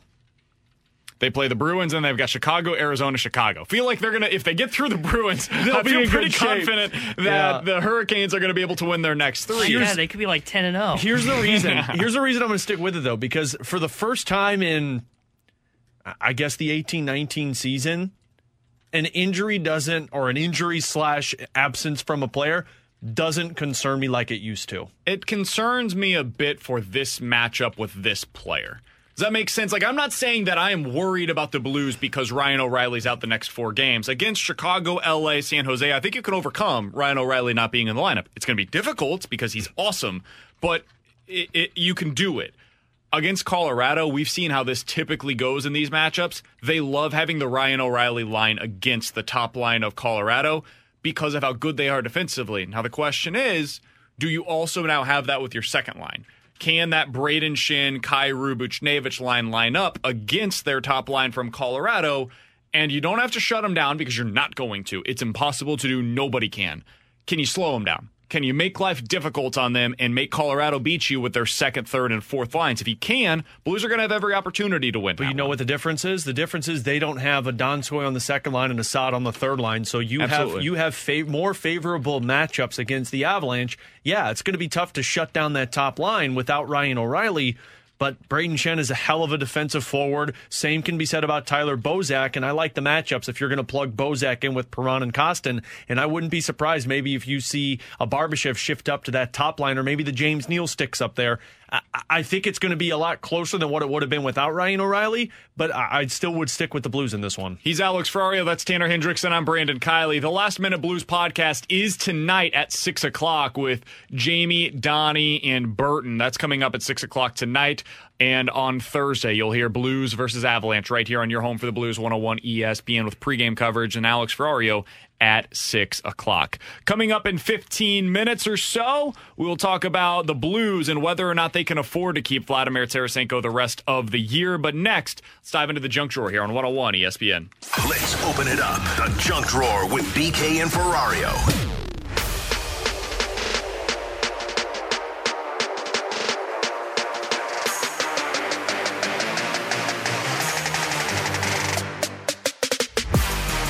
He's Alex Ferrario. That's Tanner Hendrickson. I'm Brandon Kiley. Tanner just told us that he was listening to Christmas music yesterday. What's wrong with that? We're 2 months away. Actually, less now. Got a lot of problems with that. Halloween's 5 days from now. Then there is the most underappreciated holiday ever, you know Thanksgiving. Why? Because it's I love Thanksgiving, but there's no music to it. No, there's not, but you can celebrate it. You don't hear like a sad song talking about eating a turkey. 2 months from Christmas music. I think there is a turkey song. Oh, yeah, it's Adam Sandler. Yeah, Oh, there's only one. There's not a ton. Look, nope.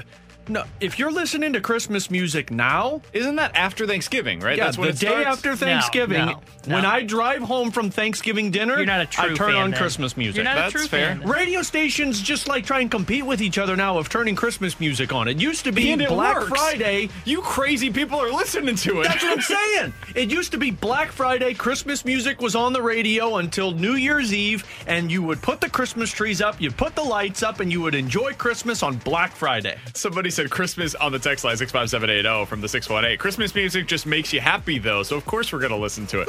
Yeah, but you hate it by the time Christmas comes. That's the thing. No, Christmas music is so good you can't hate it. Christmas music is great. All I Want for Christmas by Mariah Carey is an all-time classic. Whether it be Christmas music or just in general, it's a classic song. But I don't need to hear it 7,000 times over the next month and a half. Like the people that created Christmas in July, get the hell out of here. If you want to celebrate it as a one-off, that's fine. Why? I wouldn't be here for it, but if somebody else... It's 115 degrees outside, and we're going to celebrate Christmas by listening to Mariah Carey?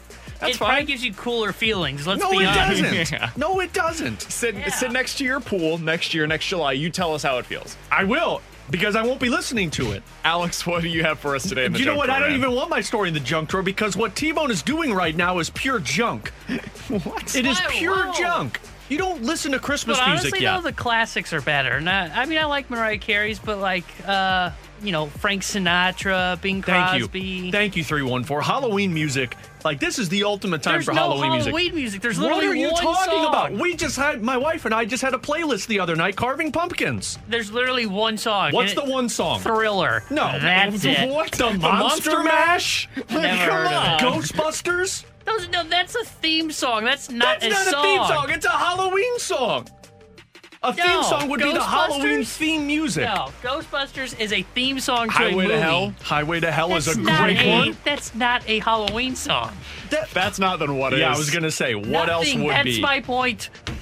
Ozzy Osbourne's Crazy Train? Monster Mash is absolutely my wife. Halloween. My song. wife hates the Monster Mash. It's the mash. And I tell her all It's the time. Monster I don't know how you hate the Monster Mash. It's such a good song. It was a mash. It was a gas. The Addams Family song? That's another great you Halloween know what song. we learned here? Tanner doesn't know the song. Yeah. Tanner just hates good music. That's what it was. Tanner just hates good music. There's seriously one. I Put a Spell on Halloween You? Song. That's a great song from Hocus Mate, Pocus. I don't know that one This either, is but- Halloween from The Nightmare Before Christmas. There you that's go. That's a movie solely based off of Halloween celebrated before Christmas. But you get like when I think Christmas songs, you got like the stories are like Rudolph, Frosty. You've got Are those not from movies? Those are all Dealing from with- movies.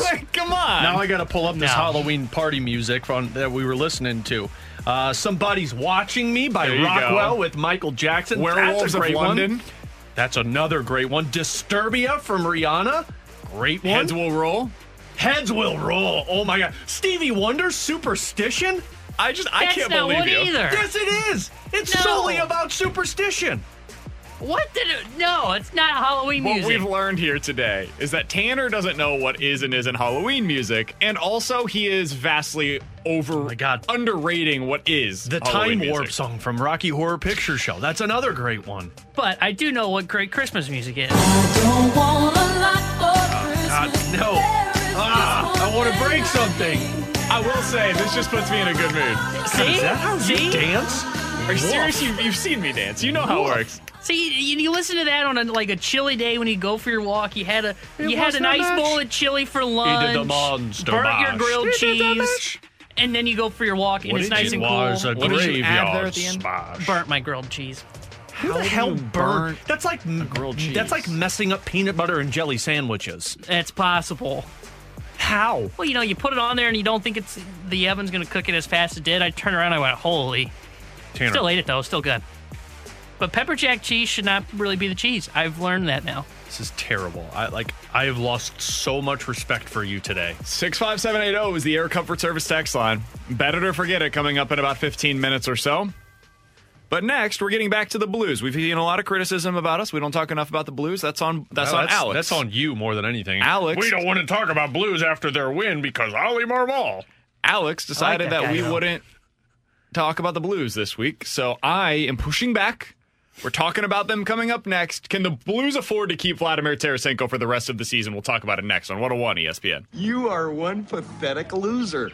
Giving you the picture, the real big St. Louis sports picture. It's BK and Ferrario, live from the Car Shield studio on 101 ESPN.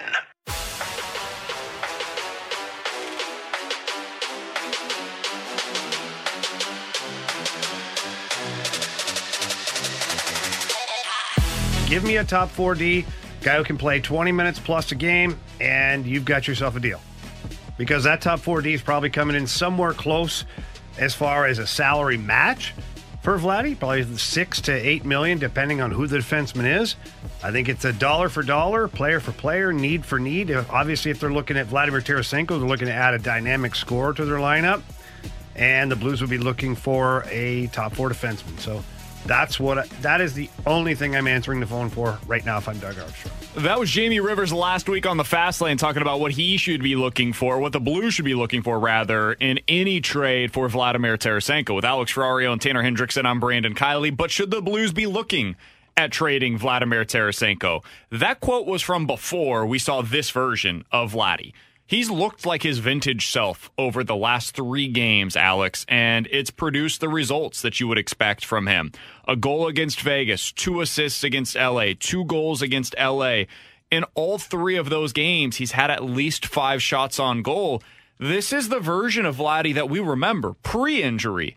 That's what he's been playing like. So as we stand here today on October 26th, 5 games into the season, Alex, do you think this is a team that can afford to trade Vladimir Tarasenko right now? Right now, I don't. I really don't, because unless you're getting somebody with the same level of talent or more talent than what Vladimir Tarasenko provides to your team right now, whether that be a forward position or a defensive position, I don't think it's going to benefit you. And frankly, even if somebody were to call you right now and say, hey, we can give you this guy straight up, I don't know, insert name here, Jack Eichel, Mitch Marner, whoever you want to go with, you're taking a massive hit to your locker room chemistry, which I know people hear it and say, oh, if you give me Mitch Marner, I don't care about locker room chemistry. That means a hell of a lot, man, especially when you see how Vladdy's been playing, when you hear guys like Robert Thomas and Jordan Binnington talking about how hard this guy has worked and how much they love him in the locker room. Ville Husso did a post-game interview with Curbs and Joey last night, and mid-interview, Ville Husso goes, man, I hope we keep this guy. They don't want him to go anywhere. So, I mean, it would have to take a hell of a lot for me to look at Vladimir Tarasenko and say, yeah, we'll trade him right now in the middle of team winning 5 games in a row, because not only are you hoping you get something better back, but you're also taking a massive hit to the chemistry in this locker room. And right now, this team's a legitimate Stanley Cup contender. Yeah, I think I'm with you. I don't think you trade him now, but I still think you have to move him by the deadline. And part of that is because he wants out. And though, yes, it has leaked to the locker room, and I don't think it will, I think it's best to give him what he wants and get him out of St. Louis, especially if there starts to become an issue of him being injured. That's when things would become more interesting, because that's where his issues are. It's not so much with the guys in the locker room. It's not having trust in the St. Louis Blues medical team. The other thing for me is, although the Blues are playing really well right now, I still think they need a top 4 defenseman to be a legitimate Stanley Cup playoff team. And the reason I say that is, look, I think they are a really good team. And I texted you guys last night. If they get goaltending like that from Ville Husso and the way they're playing right now, they could be President Trophy candidates for the NHL, best team in the National Hockey League. I think that right now, this version of the Blues plays better because, as we've talked about, things are more open right now. But when you get into postseason hockey, which is a bit of a different animal, and things starting to kind of tighten up and the hitting gets heavier, that's where I think the Blues right now will lack just a little bit behind and need that top 4 defenseman. And that's why I think they will look to move Vladimir Tarasenko at the trade deadline. We did get a text that I do think is an important part of this conversation from the 630. Guys, can you bring back Sonny, keep Tarasenko, and still be under the cap? As currently constructed, no. They would be about $850,000 over the cap if they had both of those guys on the roster. But that's easy to maneuver. I mean, you could find ways to make that happen, whether that be doing something with Kyle Clifford. If there is another guy on the roster on the lower end, maybe Robert Bortuzzo. We'll see what happens with that 6th defenseman spot. Like there are ways that the Blues could maneuver that doesn't include trading Vladimir Tarasenko if they needed to make that cap space available to them. So it wouldn't be for cap reasons. If you're trading Vladdy Tarasenko, it's because you're getting something significant in return. I fall somewhere in between both of you guys, because I do see your point, Alex. Right now, on top of that fence. Yeah, that's right. Right now, Vladimir Tarasenko, what he's bringing you on the third line is huge. I mean, this is a legit top 6 forward that's currently overqualified and playing on the third line. And he has seemingly really good chemistry right now with Robert Thomas, which is not always been the case for Vladdy with his centerman over the years. And right now, it looks like they're on the same page, which is huge. So I see the value in keeping him. But I do agree with Tanner that the biggest issue for this team is clearly a top 4 defenseman. I think if you had Marco Scandella right now down on your third pairing and you had a legit guy to go alongside Colton Parayko, man, this team's really, really good. But how much are you losing by trading out Vladimir Tarasenko after you get back Sonny? I don't know, man. That's where it gets very difficult for me to determine which one has more value there. I know you guys keep saying that, but is it really a concern? They've allowed 11 goals right now, which is 4th least in the National Hockey League. And as Dan Rosen mentioned, you got to say there was at least 4 trash goals towards the end of the game where the Blues were up 5-6-1. I'm not judging the Blues based on how they do against undermanned Colorado and Vegas and then the Arizona and LA teams that we've seen thus far. I'm not taking away from their record. I want to make that very clear. But I'm talking about how do you build a Stanley Cup roster? How do you win against the best of the best in the postseason, best of 7 series? I think they're going to need another defenseman to do that. I guess the bigger question maybe is, do they already have that guy on the roster? Could it be Scott Perunovich that comes in and is the internal option for you that helps you defensively? It's possible that that is the case, and you don't need to trade Vladdy, and you just promote from within. It's also possible they just don't have that guy. They do end up 2 weeks, 3 weeks, a month, 2 months down the road needing another big body on the back end, and that's where this kind of a trade would come in. I don't think you should do it now. There's no reason to rush this thing because you're seeing Vladdy playing well. I think you take this thing close to the deadline based on the way that we're watching. That's where I would oppose you on that. If you're going to pull a move off, I think it's the sooner rather than later, because then you have the majority of the season to sit here and say, okay, yeah, we moved on from this player, which is a really tough blow to our team, but we have the offense that can fill that void, and we're adding this person into our locker room so he can be implemented. Like, there's something to be said about locker room chemistry down the stretch when you go through the grind of a season. That's why Doug Armstrong didn't make a move in the 18-19 season. That's why he just brought in a Michael Del Zotto to be a complementary piece, because he didn't want to disrupt what the Blues were doing. Then go back to the year where the Blues took down the Blackhawks in the first round, but then they didn't go any further when they brought in Ryan Miller. Remember that big-time trade? It was earth-shattering, and it just didn't work. It just didn't work. There's something to be said about the chemistry on the ice. So if you're going to make a move with Vladdy, and you in the back of your mind know we can't keep him this season, I think the sooner the better for this team, rather than take this up to the trade deadline where you have 15 games left, 20 games left to be played, and you're trying to implement a guy into a system that a group of players just went through the grind of a season together on. And I agree with you. You have to kind of balance that out and figure out when that perfect time is. But if you have faith in your guys and believe that their chemistry is going to be good, even if you move out of Vladimir Tarasenko, but you bring in a piece and you can sell them on, this is the guy that's going to help us get over the top, to me, you wait till the deadline, because then what are you doing? You're probably increasing your value, because as we get closer to the deadline and the clock ticks, what happens? A team that has that, maybe that top 4 defenseman that they're willing to move, or not, let me rephrase that.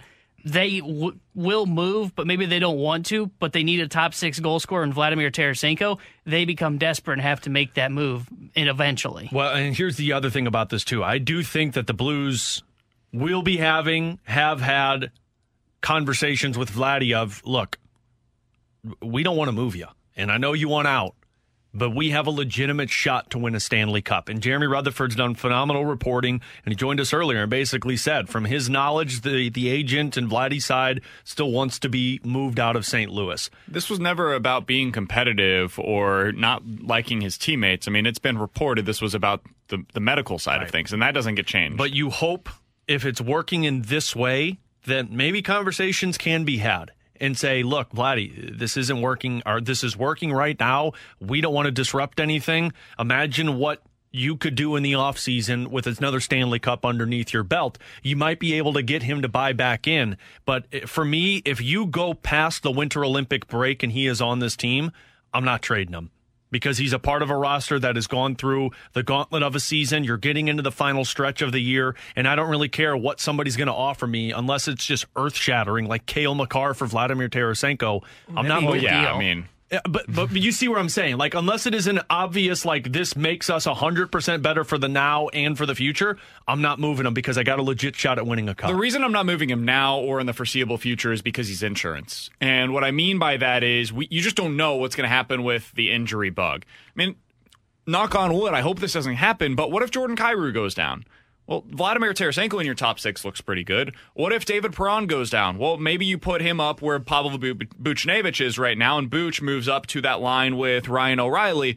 Like, Vladimir Tarasenko being a third-line right winger is great for what it is right now, and also he provides you a heck of a lot of insurance for whatever ends up happening in your top 6. And the other thing is, we talk about Sonny like he's coming back very soon. We just don't know when or what Sonny's going to look like when he does return. Those ACLs for hockey players can be very difficult to return from at 100%. Sometimes it takes 18 months for that to be the case. So I'm rooting for him to be back, and I'm rooting for him to be the Sundqvist that we saw before he got injured.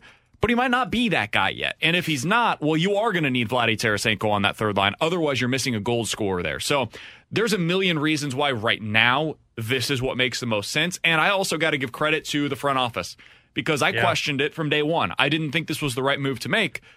Doug Armstrong was correct on this. You're seeing why he was right because there was no reason to take 10 cents on the dollar when you're trading Vladimir Tarasenko in the offseason. Let's see what he looks like in season. They believed that he would be able to produce for him. He has so far. And if this continues, whether it goes the route that Tanner would like, where they trade him before the deadline. You jerk. Or the route that you're saying, Alex, where you keep him all year long, they've already upped what he's going to be worth on the open market. Yep. And if he continues playing this way, that's only going to increase, whether it be in season, off season, or in the future. Vladimir Tarasenko playing the way that he has helped both the Blues and his future in the NHL. With Alex Ferrario and Tanner Hendrickson, I'm Brandon Kiley. In about 15 minutes or so, there's a lesson to be learned by who is not remaining in the postseason. And I do think it's something that Oliver Marmol should be paying attention to. We'll get to that coming up in about 15 minutes. But coming up next, 65780 is the Air Comfort Service text line for Bet It or Forget It here on 101 ESPN. Vegas sets them up, and we're here to make the call. It's BK and Ferrario's Bet It or Forget It on 101 ESPN.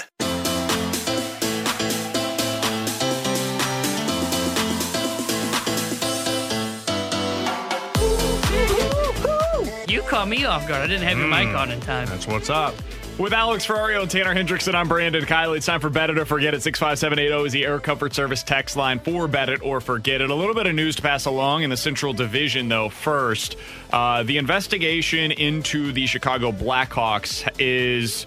It sounds like we're going to get a full report later today. They have held a public briefing moments ago, or they started to hold one moments ago. And according to this, Stan Bowman has stepped aside. Kyle Davidson will be the interim GM. It says no Blackhawks executives involved in the 2010 investigation will be with the organization moving forward. So a full clean sweep of the Chicago Blackhawks organization. Probably for the best, but just a heads up, that's where we're at right now. And for those of you that don't know, basically there were some assault allegations towards some of the players that were a part of that team back in 2010. Clearly there was something that was found. We don't know what was in the investigation. And there was somebody yet, else that was a part of the front office that stepped aside on top of Stan Bowman. So they're basically getting rid of who was a part of that team in 2010 and starting fresh. Yeah, it's necessary if what was accused is true. 65780 is the Air Comfort Service text line for Bet It or Forget It. All right, let's start out with this one. Bet It or Forget It from the 314. Oliver Marmol will be the last managerial hire for John Mozeliak with the Cardinals. Ooh, that's a good one. He will be the last managerial hire for John Mozeliak. I'm going to forget it. I'm going to forget it. I don't see how people could believe that John Mozeliak's on any type of hot seat. And he and the DeWitts are about as tight as you can get in terms of a front office and an ownership group. They've gone with the system that has been implemented from the front office down, that has been passed down from the DeWitts. So I'm gonna forget this one because I think Ollie Marmol, as great as he is sound, is just another chess piece for John Mozeliak. And when the time comes where he gets cornered, he's going to have to move on to another one. I think I'm going to bet it. I think this will be John Mozeliak's last managerial hire. And the reason I say that is because, A, if this is successful, Ollie Marmol is going to be here for quite a while. And I think I don't know how long John Mozeliak wants to do this for, but I would assume if Marmol's successful and he's here 5+ years, maybe John Mozeliak will start to step aside. And that's not like a shot against him. Doing this for a long time want to get out of it at some point, I would think. He's been doing it for 15 years now. Yeah. So, and then the other reason I say that, too, is because, to me, if Marmol gets fired, it's going to be because he falls flat in his face, and this just goes really poorly, and then it's going to look bad on John Mozeliak and the organization. The fans are going to be going to be very upset, and then I think Bill DeWitt will say, okay, maybe we need to just go in a different direction, move on from Mo. I'm totally with Tanner on this. I think this is going to be his last manager hire, regardless of how it goes. If it goes great, I think it's his last manager hire because the Cardinals are set in a good position and you've got a 35-year-old manager for the long haul who's going to lead you, hopefully, for the next decade. And I think that at that point in time, you'll probably have a new general manager. Not because Mo was bad, but because 20 years as a general manager, outside of Billy Beane, is there anybody else in baseball right now that has had that long of a tenure over one team?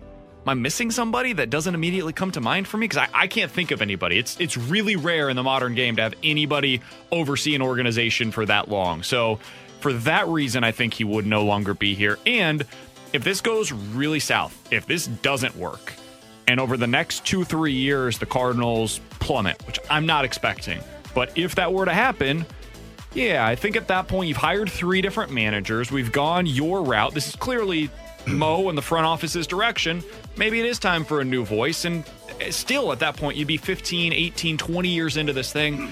And you probably do end up going to the next one. So I think that this is the type of hire that might be a legacy hire for John Mozeliak in a lot of ways. And to your point on, you don't see guys do this for 20 plus years. Wasn't it Theo Epstein when he left the Cubs was basically, I'm going to be here for plan. 10 years. Got a 10-year plan, and then I need to get out so there's a new viewpoint on how things should be run. Somebody mentions Brian Cashman. Yeah, that's the other one.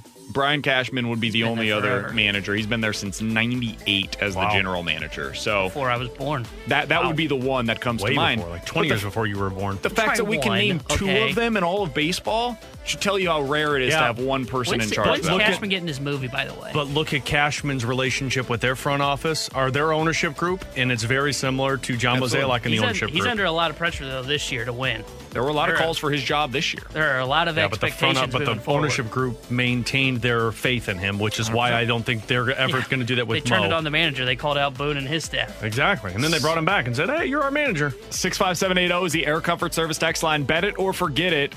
At least one of Tommy Edman or Harrison Bader will be considered to be a platoon bat next season for the Cardinals. I'll bet it. I'd say the likely candidate is Tommy Edman, especially if Nolan Gorman's going to be a part of this team. Tommy Edman might be the super utility guy. You might get your wish, BK. He might become Ben Zobrist for this team. Way to go, BK. You just BKO'd Tommy Edman's hope of being an everyday baseball player. Tommy Edman would be a really good bench bat. You jerk. Like, starting second baseman against left-handed pitching, I should clarify there, because I don't think he's a bench player. But starting second baseman against left-handed pitching where he's really good. He's been very good for his entire career. And then on days where you've got a righty on the mound, once that lefty comes into the game, that's when you deploy Tommy Edman. He could be really good in that role. And he could still start against some righties as well. Yeah, I'll bet this because after hearing Ollie Marmol talk today on the Danny Mac Show with BK, I really do believe they're going to do some sort of. I think it's going to be Edman's the clear candidate to me. Because to me, you just cannot pull Bader out of the lineup because of his defense. We saw what the Cardinals looked like without him defensively, and he hit right-handed pitching better this year than he had in years past. So to me, Tommy Edman's the guy. I think they'll look to platoon him with Nolan Gorman. Maybe they'll rotate Gorman out as DH a little bit too with maybe a Juan Yepez. So that's kind of how I expected. I think Ollie Marmol kind of tipped the hand of the Cardinals offseason day when he said, yeah, we're going to utilize platoons and you're going to hit, maybe one day you hit first, maybe the other day you hit eighth. So that's kind of how I look at it. Does make me wonder if they're going to get a lefty bat in the outfield. Because if they go get Eddie Rosario, Jock Peterson, or somebody... Kyle Schwarber. Whoever, one of those guys. I'm not sure I want Kyle Schwarber in the outfield, but... He's fine. He's fine. He could be... He's not very good for him. He's fine. Just tell him not to dive for any balls. I think climb the fence when the ball's behind him. Just don't do an Ozuna. Just play DH. Yeah. We've got that available to us next year. Just be our DH. But if you go get one of those guys that's a left-handed outfield bat, I do wonder what that would mean for Bader. Because I'm with you. His defense is super valuable. But if I've got Eddie Rosario available to me, maybe Dylan Carlson plays more in center field, and you do see Harrison Bader take more days off. I think Eddie against, Rosario against priced righties. himself out of the Cardinals after his World Series. Maybe, but somebody of that ilk, whether it be Rosario, Peterson, or somebody that is the next version of Rosario or Peterson, who's going to be $5-7 million. Would you platoon Carlson? I'm getting the splits up now. I don't know if I can't remember what his were. No, you don't. I wouldn't platoon a switch hitter. I wouldn't. Oh, I mean, he was much better against lefties last year. Yeah, but you want this guy to be an everyday player. That's what you brought him, or that's what you've groomed him for. Yeah, I mean, last year against lefties, he was dominant. He had a 340 batting average, but he's a guy that I'm building around. I don't want to make him into a platoon bat. If I'm platooning any of my outfielders, it's going to be Harrison Bader. Absolutely. Yeah, and I don't even know if I can go on that because, as I said, his defense is just but it'd be a platoon of maybe you start the game with somebody who's a little more offensively inclined, and then later in the game when you need defense, you bring in Harrison Bader. Yeah. And I think it makes a lot of sense to do that, but you've got to have the right option. That's the other thing. Whoever you're bringing in better be a really good bat. It can't just be, hey, we've got a lefty bat. It can't be Lars Nootbaar. You're not replacing Harrison Bader with Lars Nootbaar because Lars is a left-handed bat. That can't be the route they go. You guys want to get a little saucy on a bet it or forget it? I don't like sauce, but go for it. Oh, loser. Love sauce. So, bet it or forget it. If the Cardinals add another impact bat, a.k.a. a shortstop, we'll see Paul Goldschmidt have more ABs at the leadoff spot than anybody else on the team. And the reason I say that is because I think they would do it. Here, I'll answer my own question first. Bet it, because I think the way that Oliver Marmol has spoken about analytics and the Cardinals kind of taking this route towards more numbers. What do the numbers say? Lineup construction doesn't matter. Best hitters, the most at bats. Get your best hitters, most at bats. If you had a lineup that was Paul Goldschmidt, Trevor Story, Nolan Arenado, Tyler O'Neill, Carlson, insert rest after that, I think the Cardinals would look to do it. And I think you could, if they move Paul Goldschmidt up to that second spot and his on base was really good. You take away Tommy Edman, move him down to that sixth spot. He's a doubles guy. That helps out the bottom of the order. You put Paul Goldschmidt at the top. Home run power, kind of like we've seen in the playoffs with Schwarber hitting leadoff, gets on base up at a much higher clip. I think they would do it. In that case, I'd put Tyler O'Neill as my leadoff hitter. So I have the speed on base. And then Paul Goldschmidt would be in my 2-hole. I'd have Nolan Arenado or Trevor Story in the 3, or insert name here, and then the other guy in the 4. That's what I would do, because as good of a base runner as Paul Goldschmidt is, the big fundy himself, I'd rather have Tyler O'Neill with that speed of one base hit turns from a single into the guy scoring a run. I could see either way. I get both of those, yeah. I mean, you could even... The other thing is, I think you'll still see Edman or Bader. I think one of those two will be the leadoff guy against left-handed pitching. It's against righties is really what we're talking about here. And that's where, whether it be the shortstop that comes in and that changes things and it ends up being O'Neill or Goldie as your leadoff hitter, or whoever that lefty bat is that we're talking about, they could be your leadoff hitter, even if it's not the prototypical version of that leadoff bat. So, I think that we could see something like that for sure, Tanner. I think that's at least in play. I think that's something. These are the kinds of things that I'm excited to be able to talk about. Saucy. Because in the past, chef's kiss, these haven't been options for the Cardinals. They wouldn't have explored these. It was, hey, Tommy Edman's fast. He hits the ball a lot. He's got a great contact level. Well, he won't be an option this year, and so he's going to be at the top of our order. And it's very prototypical. Hey, this go. It's the same every day. It's static. I don't think that's going to be the case this year with the lineup.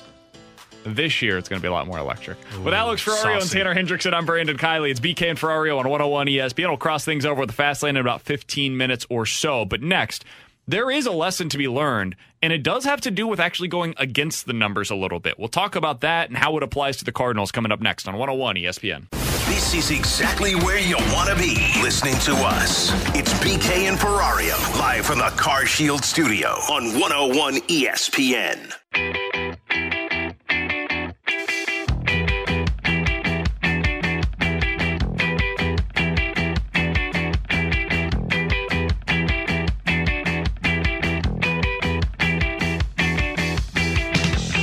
A lot about the role of a modern manager and what you should and shouldn't do, and how following the numbers for a lot of managers is how they keep their jobs. And with Alex Ferrario and Tanner Hendrickson, I'm Brandon Kiley. There is a bit of a warning sign, though, from this postseason as to what you shouldn't do, Alex, and it has to do with starting pitchers.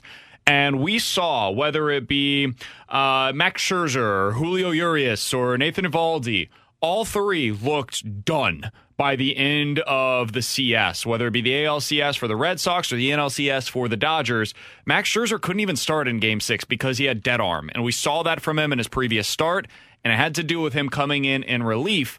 After that game, Alex, Pedro Martinez, when the Dodgers were eliminated, had some strong criticism of the Dodgers front office for the way that they handled their starters. That front office is going to face a lot of questions, and I'm sure that some of the media members are going to be digging to see how comfortable is Dave Roberts and what the future is going to hold for the rest of the staff if they're going to continue to do what they did, because this was too good of a staff to finish the way they did. The front office and the analytics department is going to face a lot of questions. I love Pedro Martinez. They do deserve a lot of questions. And I don't know if this was analytics driven. I don't know if this was Dave Roberts saying, hey, he's my best guy and I'm going to put him in relief here. They've done that in the past with Clayton Kershaw. This was not the first time that we've seen starters deployed coming out of the bullpen. I mean, 2011, Derek Holland was coming in between starts for the Rangers. You look back at John Lackey, the way that he was pitching for the Red Sox back in 2013. Madison Bumgarner in the World Series was coming in relief in Game 7 of the 2014 World Series, and he was doing so prior to that, if I'm not mistaken, as well. So this is not new. We've seen this before, but it's expanding. There are more starters that are coming out of relief in the postseason now, maybe than ever before. And Alex, this is a trend. You guys know I'm all for some of the modern trends. This is one I'm not behind. Use your starters the way that they're used to being used. If you play a 162 game and you've got a legit star, so we're talking Adam Wainwright, a stud frontline pitcher, why would you use him out of relief? Use him in the role that he is supposed to be used. And if you've got an elimination game, it's Game 5 of the NLDS or Game 7 of the NLCS, and it's all hands on deck, I get it. But that is going to impact whatever the next series is. And you've got to know that going in. And you've got to understand that. You've got to make plans accordingly. But we saw two teams that really relied heavily on three pitchers with Eovaldi, Scherzer, and Urias, and they paid the price for it. And they were sent home. Not entirely because of that, but at least in part because of the way that they deployed those specific starters. That's what always concerns me about the analytics side, and I understand it's information. It's not anything more than that, but that's what concerns me about looking at that and not going with the gut feel, because with Waino's a gut feel kind of guy. If he says he's good for another inning his third time through the order and the analytics say, nah, well, you shouldn't pitch him, I'm going to trust a guy who knows his body and knows his ability more than what the analytics are telling me. And maybe that is to the fault of Dave Roberts with Max Scherzer, but maybe Max Scherzer came and said, I'm going to push through it because I want to pitch right now. And then that went against them. So it's so hard to go into this, and Pedro's right. You know, there's going to be more digging into that to find out what went wrong. But much like the Tampa Bay situation with Blake Snell, what was that last year where they decided to take him out because that third time through the order. That's different to me, though. That's taking a guy out early as opposed to this is overutilization of your pitchers. This is you But you're still basing it off of analytics. I don't know if this was based on analytics, though. I think that's something that, like, Pedro accused them of that. I don't know that that is the case. I don't know what went into these decisions because my assumption would be the analytics also includes the player performance department. And the player performance department there would be flashing red lights of this is an overusage of pitchers. You should not be throwing them this often, whether it be postseason or regular season. This is going to come back to haunt you. So I don't know if this was analytics related or not. I think this very well could have been them going with who they deemed to be their best guy. This would have been like somebody mentioned it on the text line, Schilt going with Jack Flaherty instead of Alex Reyes in that spot in the ninth inning. I didn't want to use Jack Flaherty in that spot. We talked about this before the game. I thought I didn't love Reyes there necessarily, but I certainly would not have gone with Jack Flaherty there either. This is something that managers are having to figure out how to utilize their pitchers in the best way possible. But I'm not positive that this was analytics driven. I don't think it's quite the same thing as taking your pitcher out early. Yeah, it's tough to tell. I don't know what. I almost thought it was analytically driven based on one of Dave Roberts' comments where he said, we talked it over at the front office, we said it'd be a good idea, and we talked to Max Scherzer, and I had one vote. And Dave Roberts said, I traditionally like starters to be starters rather than going to like openers and stuff like that. So I think part of that was it as well. But in terms of kind of this trend in Major League Baseball, yeah, I'm with you. You can't do it. And I can't remember who it was I heard say, I don't know if it was a former reliever or a guy that as a relief pitcher. I think it was Trevor May. I think it was Trevor May of the Mets who was out of the playoffs. He said, I think it was on MLB Network Radio, he said, you can't ask a starter to come out of the bullpen and throw max effort when it's something he hasn't done all year long. Yep. And that, I'm with you, you can do it when it's in an elimination game, all hands on deck. But the Dodgers were doing it like game 3 of a series, and we need to say that we want to go up 2-1 or it's 1-1 or we're trying to avoid going down 3-0. That's not the time to do it. You should have more pieces in your pen to do it. That way you don't burn out the starter, and that's what the Dodgers did, and I think it's a lesson to be learned across Major League Baseball moving forward. Some of that's on Dave Roberts, too. 100%. Especially when you know that you went the distance last year with Julio Urias, using him as much as you used him. It kind of reminds you of what they did with Andrew Miller in Cleveland, where you just kept throwing him out there because you knew he was your best option. But a lot of that's on Dave Roberts. And look, it goes beyond pitching. He made some questionable decisions just in games. I think it was one game he had Gavin Lux playing center field where he had never played at that position before. There were some moves that makes me go to the gut feel side of things and say, man, I just don't know if you can do something like that. Yeah, and I think a lot of this goes down to the depth, too, right? We've talked about this with the Cardinals in the past, but what is one lesson to be learned about the way that the postseason has been played? Well, look at what the Braves have in their bullpen right now. They're super deep with guys that a lot of casual baseball fans probably haven't heard of that have pitched very well for them so far this season.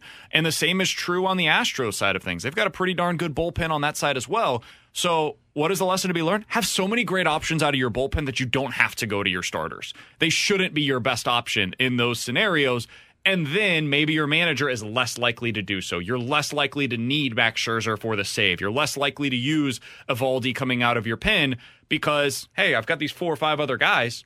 There's no need for me to go to that guy in the spot. And with that being said, I thought the Cardinals perfectly had their bullpen constructed heading into the postseason where you had 6 guys you honestly trusted. I mean, Alex Reyes maybe was on the brink of if you trust him or not, but I think he belonged in that category based on what he did in the first half and his strikeout stuff. And you have to have probably about 1 or 2 lefties in that mix that you can kind of mix and match. You need a ground ball guy, whether he throws hard or doesn't, like TJ McFarland. I think the Cardinals built themselves the perfect bullpen, and they got to try doing it again this year heading into the regular season so it can carry over into the postseason. Game 1 of the World Series is tonight. First pitch between the Astros and the Braves coming up at 7:10. You'll hear that right here on 101 ESPN. With Alex Ferrario and Tanner Hendrickson, I'm Brandon Kiley. We'll cross things over with the Fast Lane coming up next.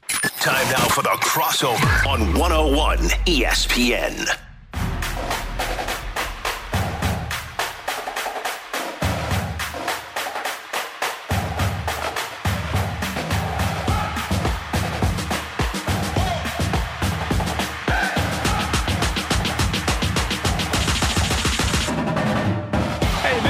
You can join Jamie Rivers, Donnie Fandago, and Jeff Burton for a special, uncensored, oh boy, live Last Minute Blues podcast. That alone is enough. But it also adds in Brett Hull. It's going to be there as well. He's a blues legend. You may have heard of him. This Saturday afternoon at Brett Hull's Junction House in Winsville, Jamie, Donnie, and Jeff are sitting down with Brett Hull for a live conversation and a Q&A on stage. You can get there early, grab a seat, get entered to win some awesome blues giveaway. It's all there for a live and uncensored Last Minute Blues podcast with Brett Hull.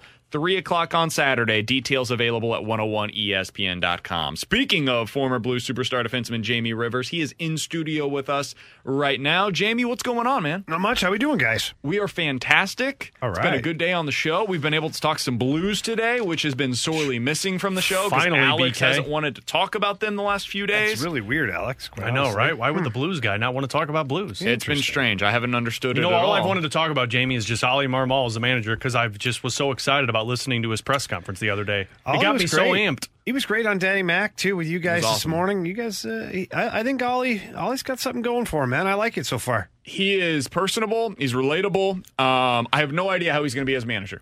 No idea.